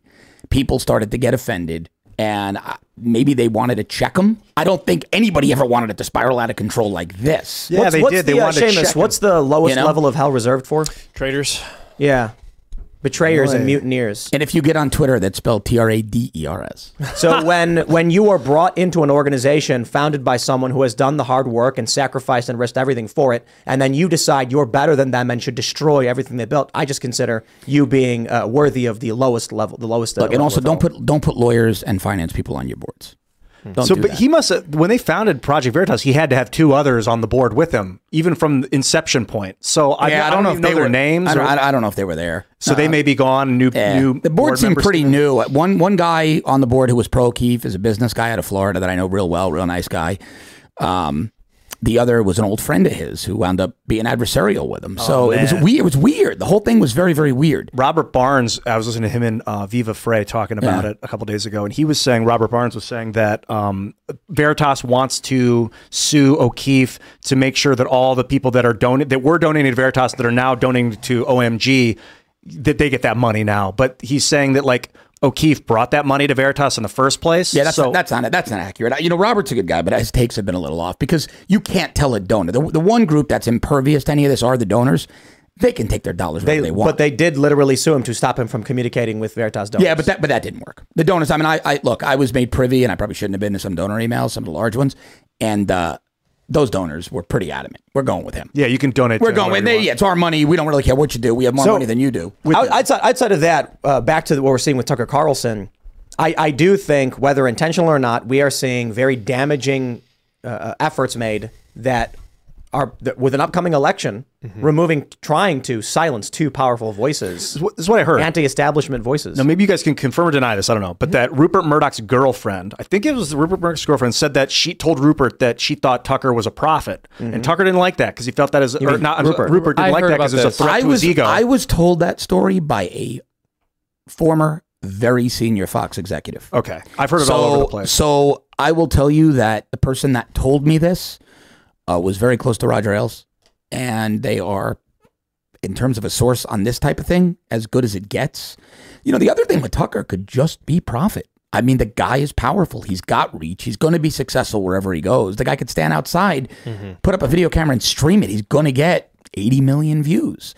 He's taking revenue from Fox. And the claim that he breached his contract because he posted a video on Twitter is laughable. Dumb. It's stupid. So they got him on golden handcuffs at the moment. They benched him. They kept him on contract, and they're like, now you can't do anything that would compete with what you used to do. But that means you can't make an internet video. I mean, that's insane. How far does this? The other problem is how do you define compete with what he used to do? This is one thing that you're seeing left-wing commentators who want to dunk on him say, oh, the production value isn't very good. This looks nothing like he looked when he was on cable news. I mean, well, he's still getting a lot of views, right? And maybe there's an argument to be made there too, that the fact that there isn't the same level of production quality means it is not a competitive product, right? He's just talking. I don't know how you could have a contract that says you're not allowed to voice any of your opinions on the internet.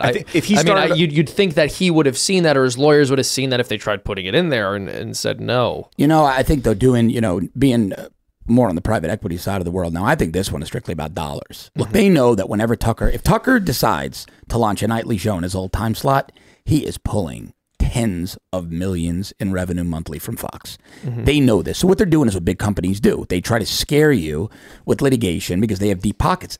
The problem for Fox is so does Tucker. It's a guy worth 9 figures. A guy who could lay out 8 figures in legal and not feel the hit. He's going to make it back. He could generate that revenue now. Fox has a real fight on their hands. 80 million views on Twitter. Tucker could probably reasonably charge $500,000 per advertisement. That's what I said the other day. You and I are like, somebody said, what do you think he could get for ads or live reads? I said, minimum $500,000. For a nightly show? Oh, I think if Tucker did a nightly... In general, if we were getting 85 million hits per video, I would be going to... I would actually probably charge $1 million.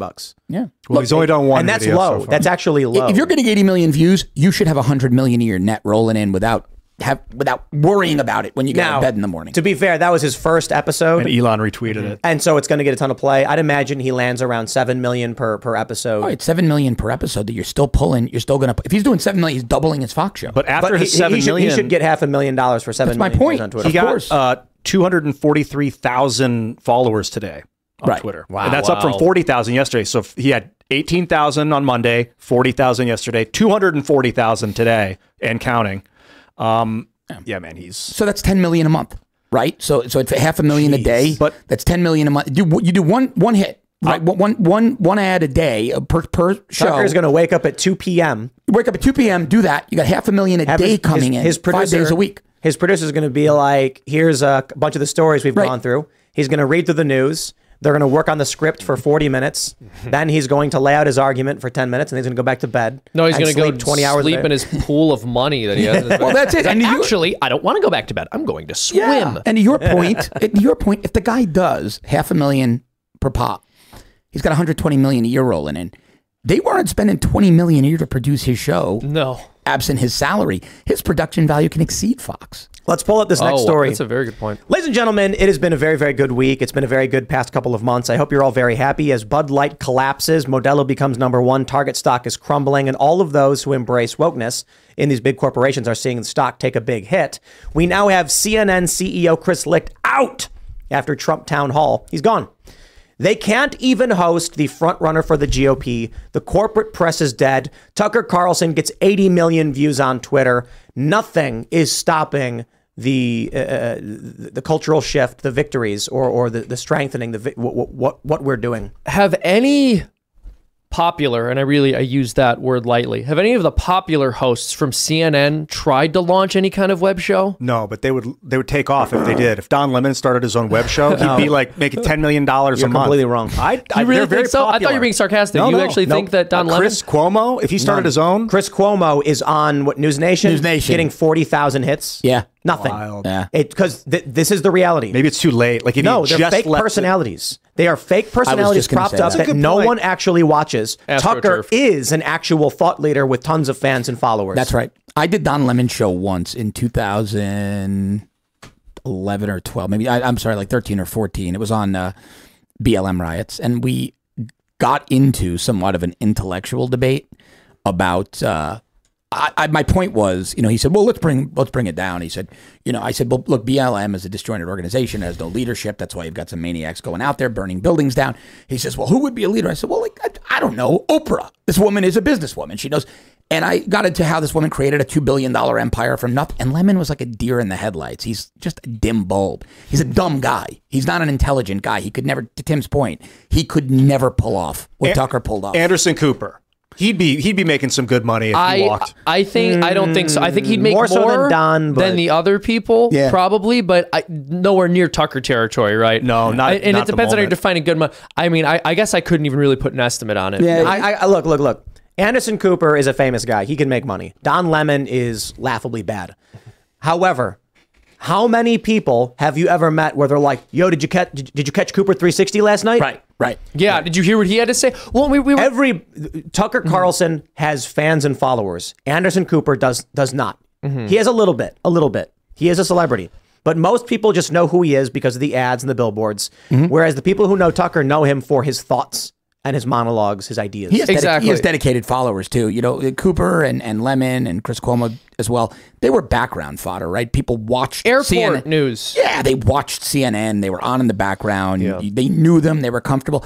The only place I could see an Anderson Cooper ending up. He'd be like one of those Discovery ID investigative guys, or like Nat Geo reports. They'd give him a show. They'd give him a few $1,000,000 a year. Yeah, he'd get a good send off from the CIA for all of his years of hard work. As a joke, calm down. He and Ken Delaney and an NBA. Well, and so with Tucker Carlson, when he was let go from Fox, we spent so much time speculating over what story he broke that was the straw that broke the camel's back, because Tucker was subversive and he actually reported on things that people in power didn't want the American people to know about. That's how you know he was a good reporter. That's how you know he was genuinely good at his job rather than just being popular, because we were having conversations about the stories he broke and the things he talked about that no one else was willing to touch. And we couldn't even narrow down which one it was that got him fired because there was so much.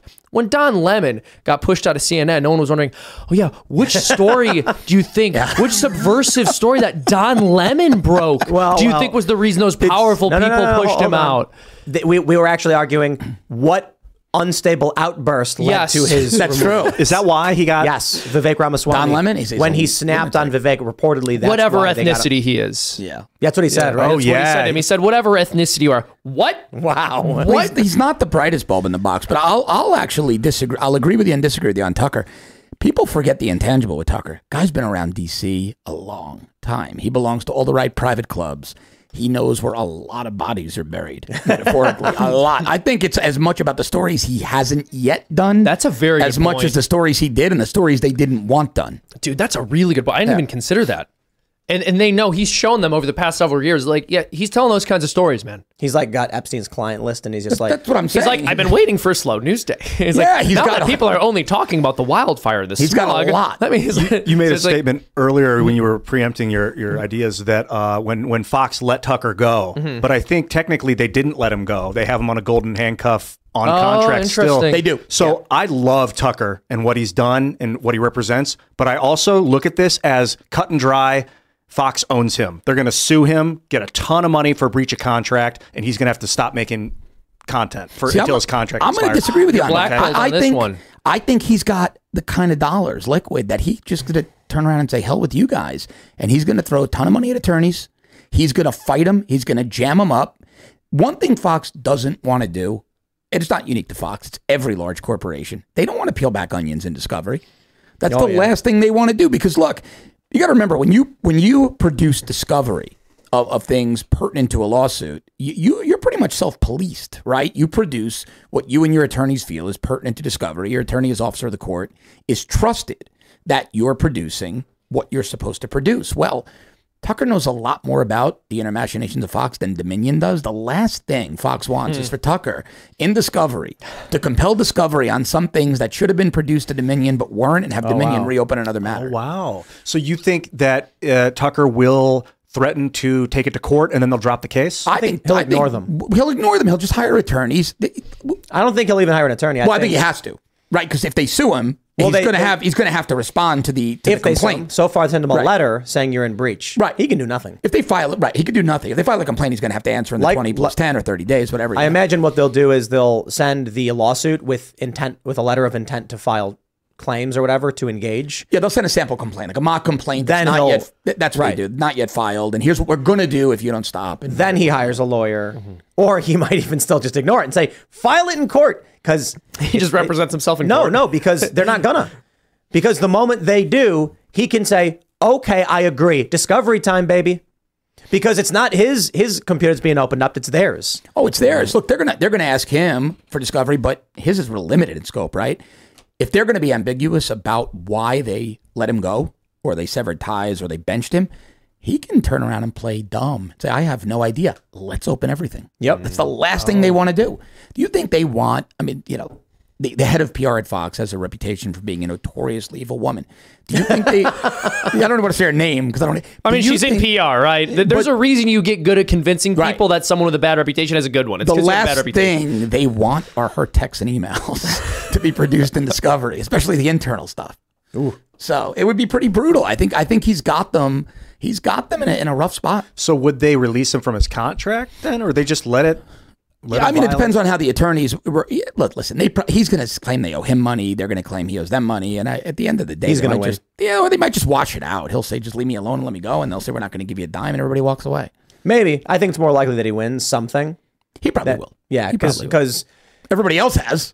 Fox, right? This golden handcuffs thing is going to be viewed very negatively, in my opinion, if it does ever go to court. And they know that. Yeah. That Tucker was contracted to produce a show, to host a show. They then decided he will not do that. So now they either let him go or they pay up. And so he's saying, if we have an agreement where it's like, I'll pay you X in exchange for you to come on the show, and then I tell you, you can never come on again, and then you say, well, then I'm going to leave. I say, no, you can't do that either. Like, I can't do that. Like, that's ridiculous. The agreement is that you are hosting the show. Now, they may have something in these contracts because they're robust contracts, but I really doubt that there's going to be a judge who's like, well, no, Tucker, you're not allowed to work right now. It's more likely going to be like, this makes no sense. There should be a settlement for separation. Right. In which case, Tucker will likely say, you've got to pay me X. So I've been in these media contracts before.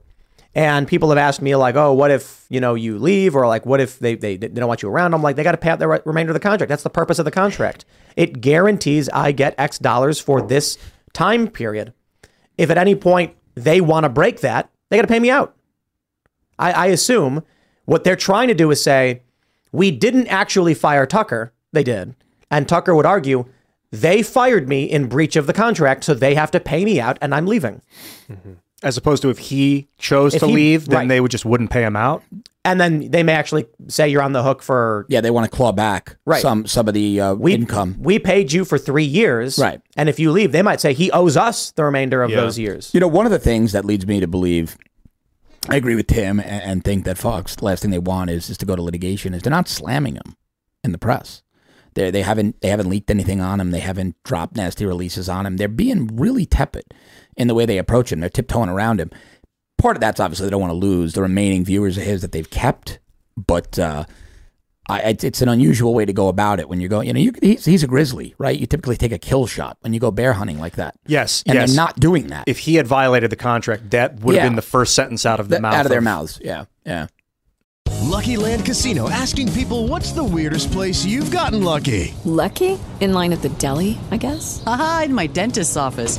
More than once, actually. Do I have to say? Yes, you do. In the car before my kids' PTA meeting. Really? Yes. Excuse me, what's the weirdest place you've gotten lucky? I never win and tell. Well, there you have it. You can get lucky anywhere, playing at LuckyLandSlots.com. Play for free right now. Are you feeling lucky? No purchase necessary. Void where prohibited by law. 18+. Terms and conditions apply. See website for details. All right, well, let's go to Super Chats. If you haven't already, my friends, would you kindly smash that like button, subscribe to the channel, share the show with your friends, and head over to timcast.com, become a member, and you will get access to our uncensored members-only after show, and you can even call in.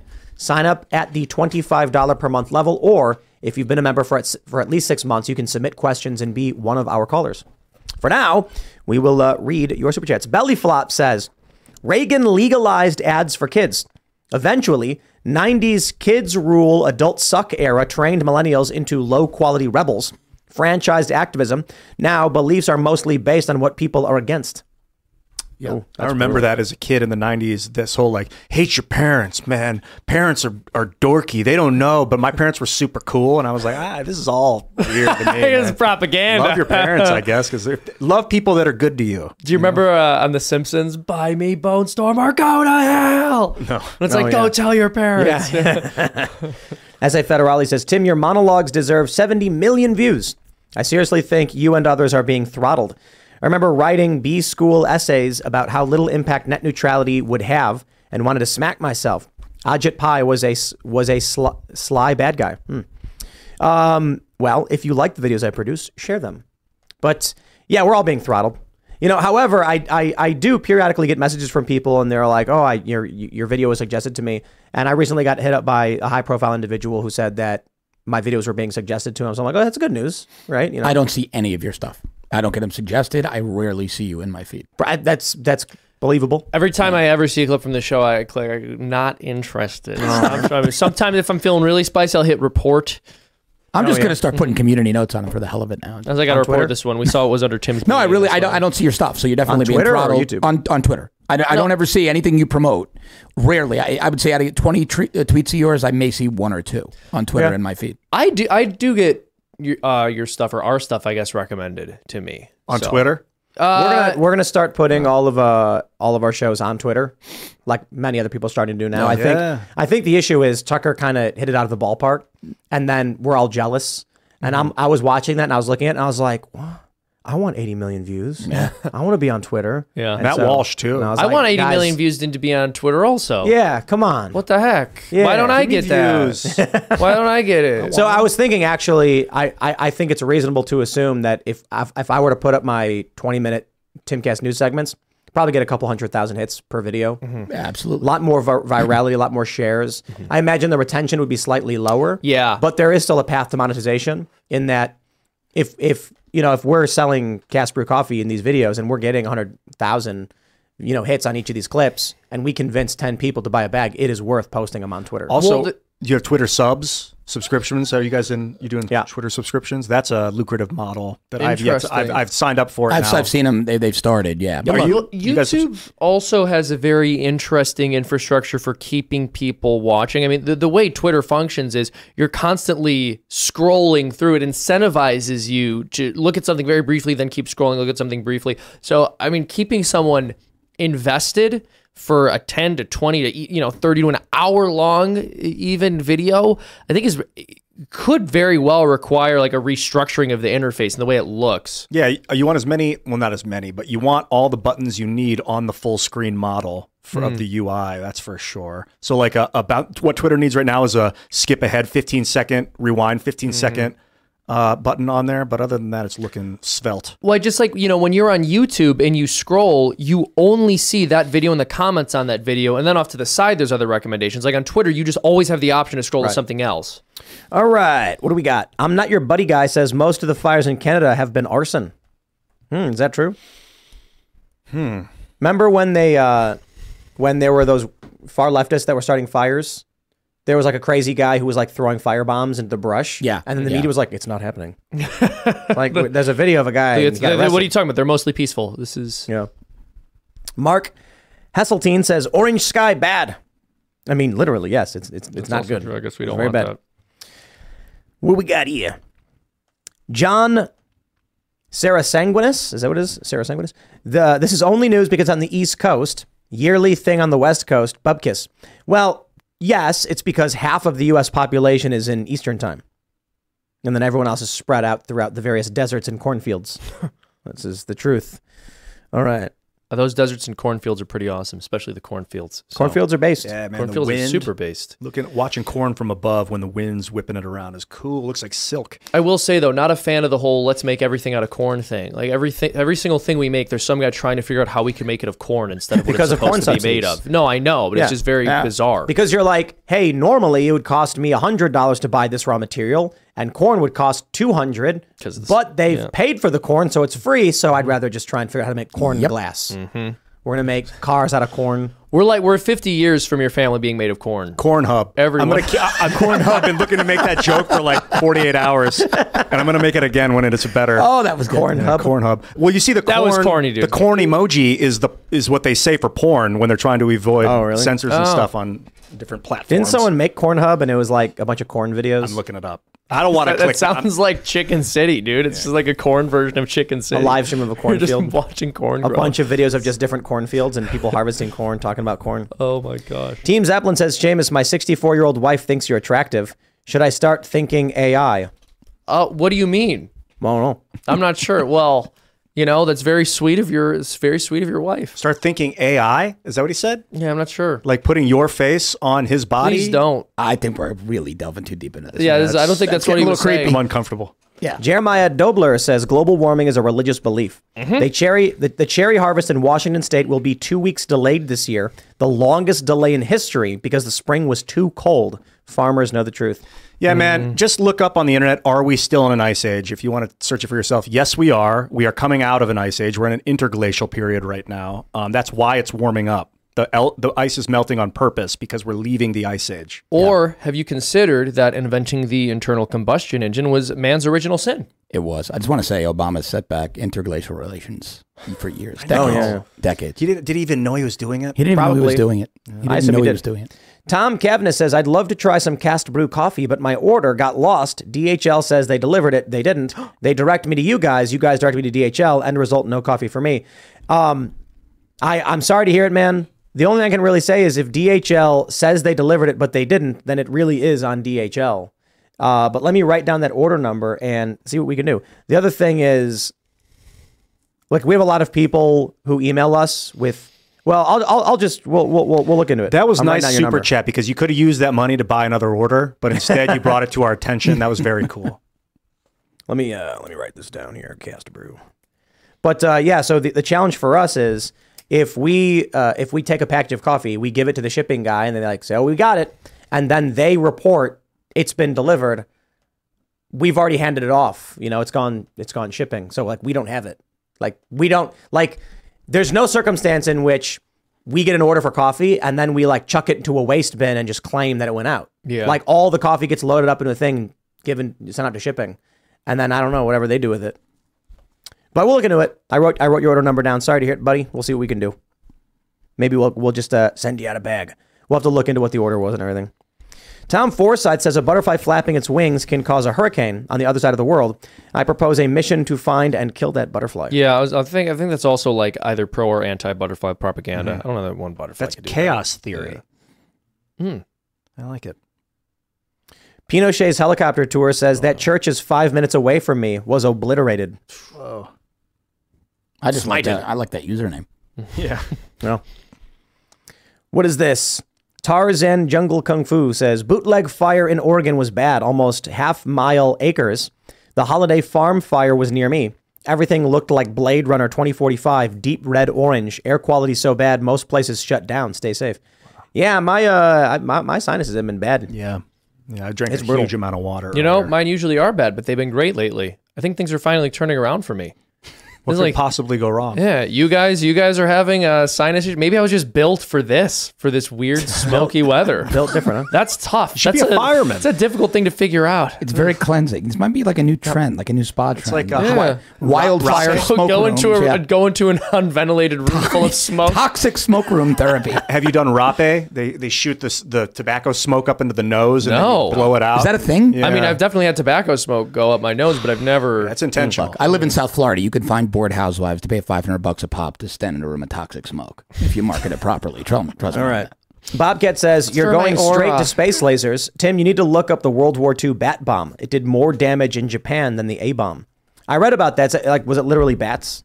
Like they released a whole bunch of bats? Yeah, and the bats had, I think they had like incendiary, like little pieces of flame on them of some kind, like some little like lit like fuse, I guess. And they flew around and landed in all the wood buildings. Looked it up, it's true. The bomb consisted of a bomb-shaped casing with over 1,000 compartments, each containing a hibernating Mexican free-tailed bat with a small timed incendiary bomb attached. That is some Looney Tunes stuff right there. Wow. That is ridiculous. Wile E. Coyote level warfare. Exactly. They literally packed bats into a bomb. Hey, they sent balloons at us, so we had to get them back somehow. They did. Yeah, and those balloons were flying for a while too. Yeah, it's kind of crazy. It's like it actually did a lot of damage because they just lit everything on fire. Because Japan at that point was all made out of like wood and paper, essentially. So I guess if your enemy's civilization is built out of wood and paper, you could just send flaming bats at them. I don't think they're using this anymore, though. I hope not. I mean, firstly, Peter, you could like. This is how backwards things are. You could bomb civilians with something like this, and then PETA would be upset about the bats. Yeah, I was feeling that. Isn't it easier to just drop a regular bomb? You would imagine. Sounds time-consuming to insert the little device on all the bats. They were going for collateral. Matt Kelly well, first you have to sing a lullaby to the bats so they fall asleep, and you can put them in there, or you get Matt attached. Kelly says, an all-woman firefighter crew lost control of a prescribed burn in Banff, Canada, causing a 70-acre forest fire. What are the odds?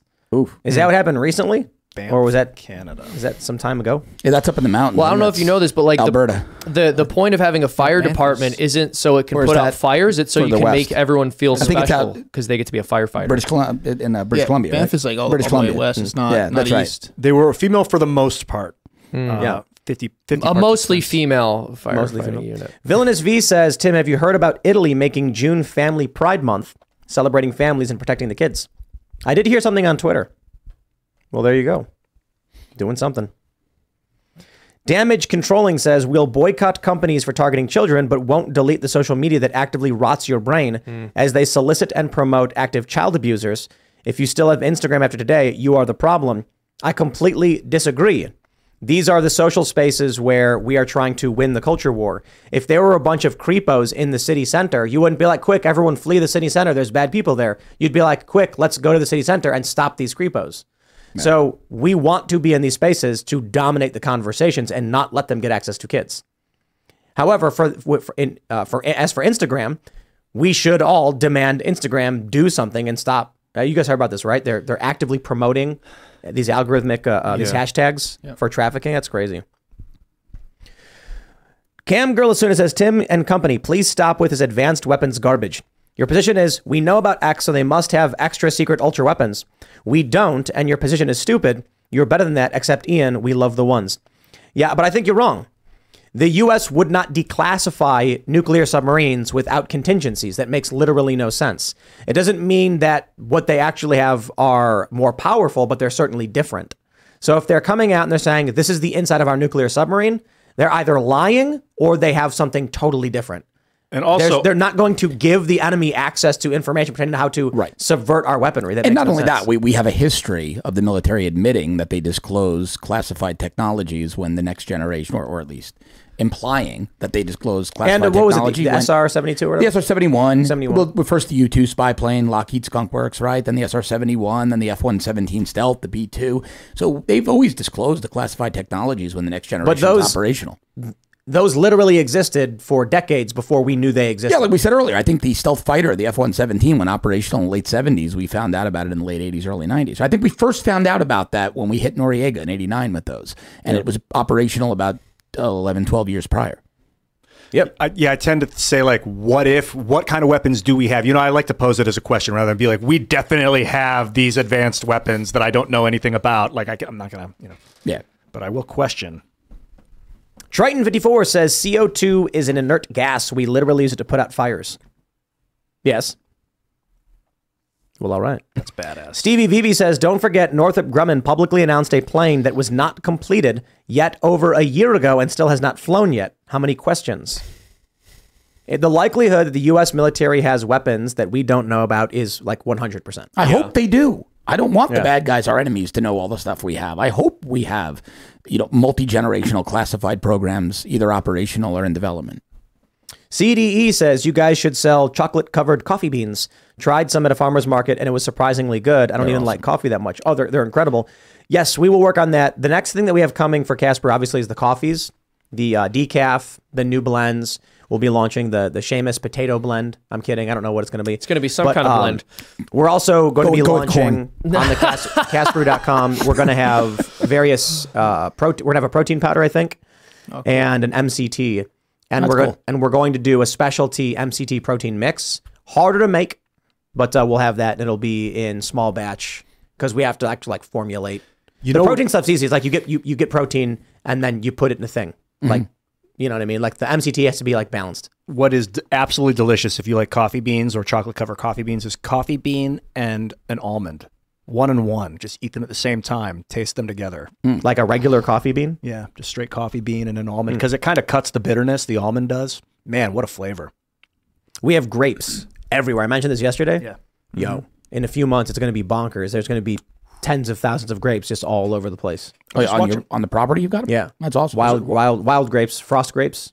I was watching about how to make mead. I don't know if you can make mead out of that's honey. Wine. Yeah, it's honey, and they were like raspberry mead or something, some kind of the black raspberries are starting to ripen. So this morning I saw a black raspberry. I've been watching it. It's this big one. It finally turned black. And then I was like, yeah, but it's still too early. None of the other ones are ripe. And then when I came back a few hours later, it had fallen off. And so I'm like, oh, bummer. Lost it. But there were a couple others. Tried a few. They're amazing. And then we have wine berries coming in a month. it's really funny for people who don't live out in the rural areas. When we have people come from cities, they're like, "Did you plant all of these things?" And I'm like, "No, this is just literally what happens every year." Right. There's pawpaw, there's walnuts, there's apple trees, there's cherry trees. We got 2 black cherry trees. There's wheat. We have honeysuckle. We have wheat just randomly growing everywhere. You can eat it. Yeah. It's just food literally comes out of the ground. Yeah. Look, I've got property in the Midwest. I won't even say where because in one spot the sorrel mushrooms grow and they're ridiculously expensive. Oh, wow. And this property is on a river and it just happens to be the right condition and got a patch like this big and they're sell them? abundant. Give them away. You grill them? You could do pretty much anything with them. They're awesome. Oh, wow.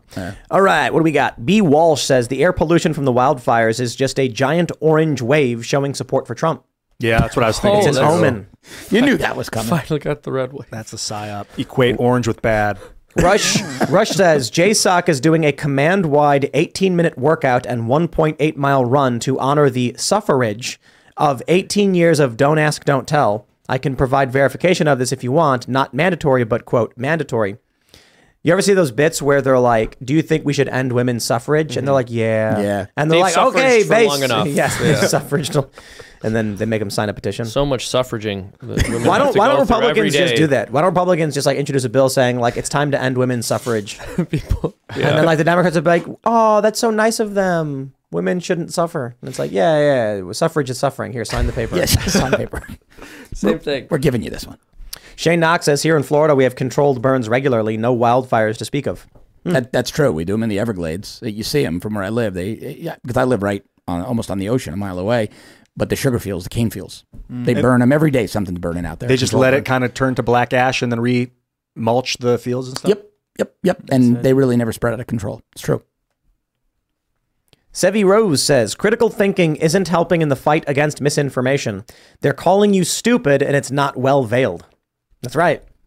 Yep. Palm Pyro KJ says, many separate videos of helicopters dropping fire in multiple places in Canada. We shouldn't dismiss questions that should be asked, especially when motives exist, just because it could be considered a conspiracy theory. Yep, that's the video I was talking about when I saw the helicopter. It looked like it was shooting napalm down into the trees below. Maybe they were trying to do a controlled burn and burn a perimeter around the fire. They burn a fire line. They burn a fire line so that there's fire that they can control and they dig and then that fire stops. Not that one, but the premise is to stop the spreading fire.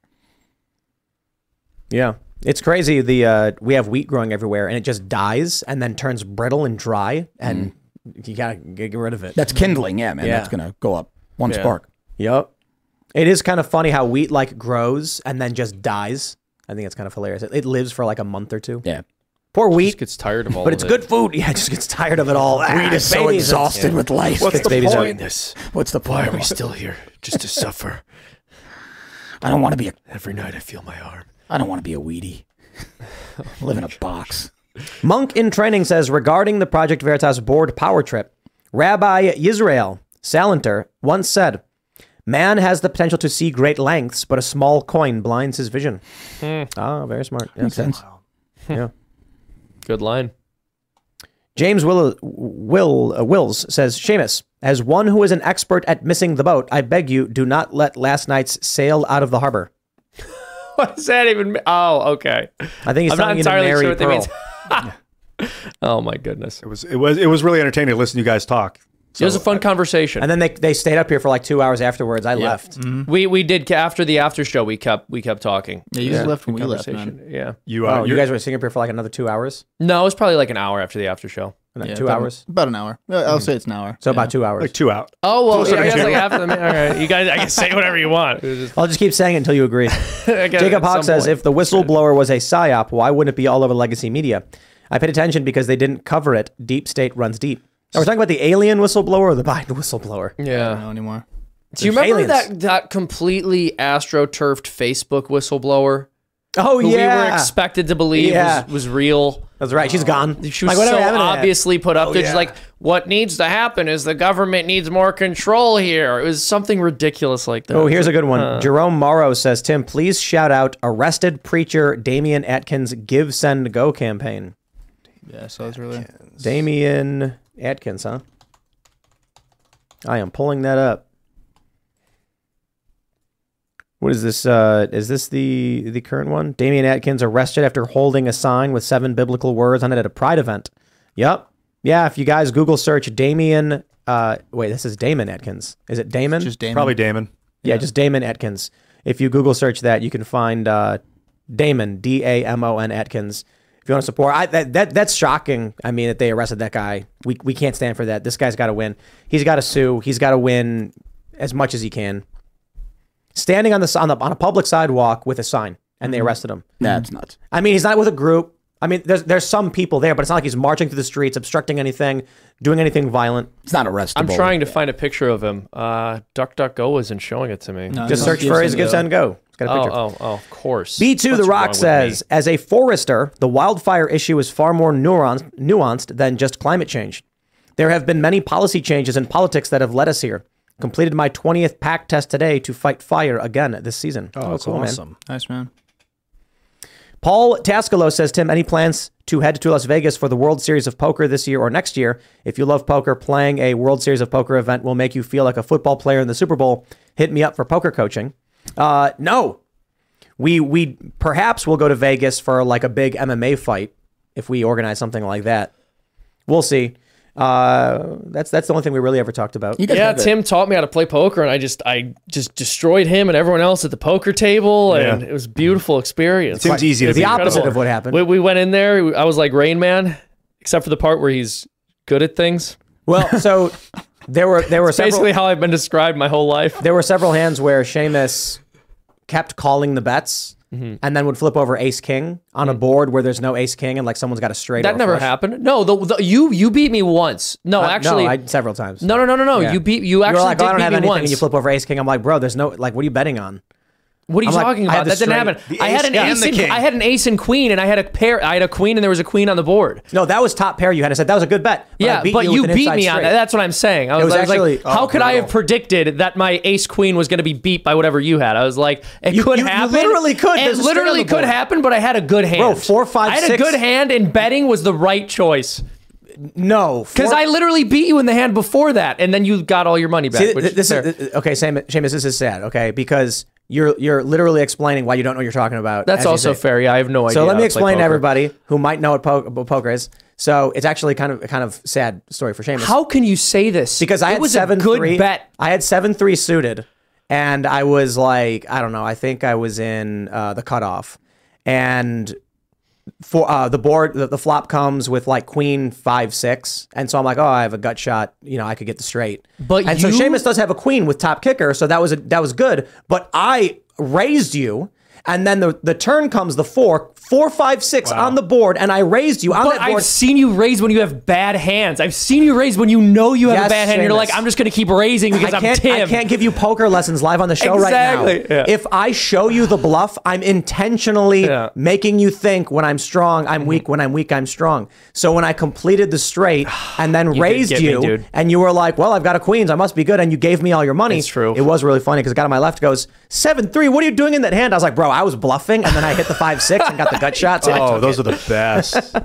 You can take like all of someone's stack in those situations where you very bluffed. disguised. Well, what was funny? Well, to be also like we were sitting at the poker table. I was like, I don't know if I want to play. And Tim's like, look, I'll buy you in the hand. And so he just got his money anyway. back. Yeah, it didn't even matter. I was like, all right, fine. I was gonna have to give it back to you anyway. But simply. When you're looking at the board and you think like I have a queen, so I have ace queen as a queen on the board, I must be winning. If someone else is putting money in, they think they're winning too. Yeah, no, for sure. If you just have, but I also one know pair, that I also know that you like to live on the edge. So I was like, this might be. But that's not true. You just think it is because I don't show you my cards unless I want you to think that I'm bluffing. Okay. So the one time I beat you with a bluff, I flip over my cards, and then you go, damn, he's bluffing me all the time. Well, now I know. Then you call me all the way down when I have a straight, and I take your money from you. Yeah, that's fair. There you go, Seamus. But it was fun. He was hanging out. Everyone was very happy he was there. Yeah, they were very excited at the table. Well, I mean, but to be fair, you pretty much ended up getting all of my money that you gave me. I don't think those other people really got much of it. No, they didn't. Clint was there too. It was a lot of fun. It's Clint a fun Russell. Game.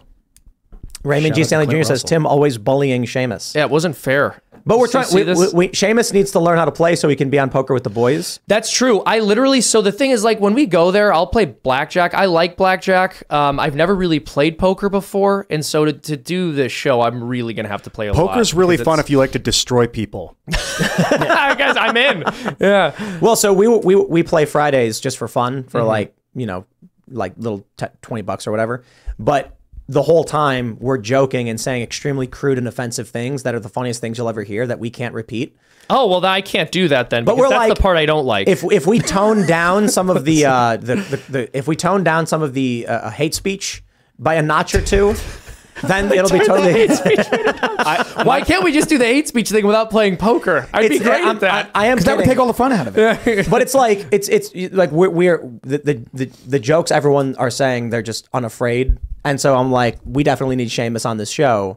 So you got to be able to play the game. No, it's true. Look, it was fun. It was definitely fun. Yeah, I'll have to get some more practice in. My problem, first time ever really playing, actually. With poker, it's great, is that I get so competitive that I want to debase the other person's will to live in the game, like get them to question their sanity. Like I will make them think that they're a loser like fully, just to win their money. Like I get very dark and dirty when I play that game. That's so how I am with the blackjack dealer. I'm like, and it's crazy too, because some places allow really bad table etiquette. Really? Where like it's brutal, man. I won't play game. Like, dude, look, these are low stakes games. 1-2. Yeah. It's a couple $100 to buy in. You leave with a couple $100. You don't really lose a lot. You might make a little bit. Someone might lose a little bit. No one's like, this is not 10 grand at the table. This is low stakes. But there are some people who are just so nasty, and they know they can win if they trigger you, if they tilt you. So they'll say stuff like, if you play right but still lose, they will target you and say things that don't cross the line to get him kicked out, but will piss you off because they want you. They'll talk about your family. They'll talk about. Oh my gosh! That's World Series of Poker. That's wild. I don't know about an actual tournament stuff. They might tell you to stop. Yeah. All right, everybody, if you haven't already, would you kindly boys? smash the like button, subscribe to this channel, share the show with your friends. Become a member at timcast.com. Go to timcast.com, click join us. The Uncensored Show will be starting in a few minutes, and you don't want to miss it. You can follow the show at timcastirl. You can follow me at timcast. John, you want to shout anything out? No, just if you want to learn more, just follow me on Twitter at John Cardillo. I'm getting beat up pretty good these days by my old friends in Trump world because I moved over to DeSantis, but it's been kind of amusing. By the way, I want to mention that Dirty Dog Luke in chat says that Seamus is a bum that deliberately loses to Tim so he doesn't get kicked out. It's just untrue. I mean, on the one hand, that does help me save face at poker. But my name's Seamus Coughlin. I make cartoons. We're releasing a cartoon tomorrow. You guys are really going to enjoy it. We had a lot of fun putting it together. It took a lot to write. Like all Saturday, I was sitting there just trying to figure out more jokes to add to get it ready for y'all. So I think you guys are going to like it. Go over to Freedom Tunes, hit subscribe. And if you want to help support us in what we're doing and the team that's helping me get all this stuff together and animating it, go to freedomtunes.com and become a member. You'll get an extra cartoon each week, and you will be supporting artists who are creating content that isn't woke, that's anti-woke. That's conservative. Thank you. I'm Ian Crossland. Follow me at Ian Crossland. I'm the best that ever was. It just continues to get better. I'm going to work on my Trump impersonation, and then you guys are going to be blown away when you hear how good it is. The best impersonation. Seamus and I have a skit we're going to work on. Oh, yeah. I'm excited for this. John, always great to see you, man. Yeah, man. It's always fun to be here with you guys. It's always a great time. Super fun, dude. Thanks for the data. And I also have Mr. Dupre on my right. Yep. Surge.com here. I will cut my beard because you guys seem to care about what I look like, even though I'm on the screen for like 5 seconds an episode. But anyways, Surge.com on Twitter. See you guys later. We will see you all over at timcast.com. Thanks for hanging out.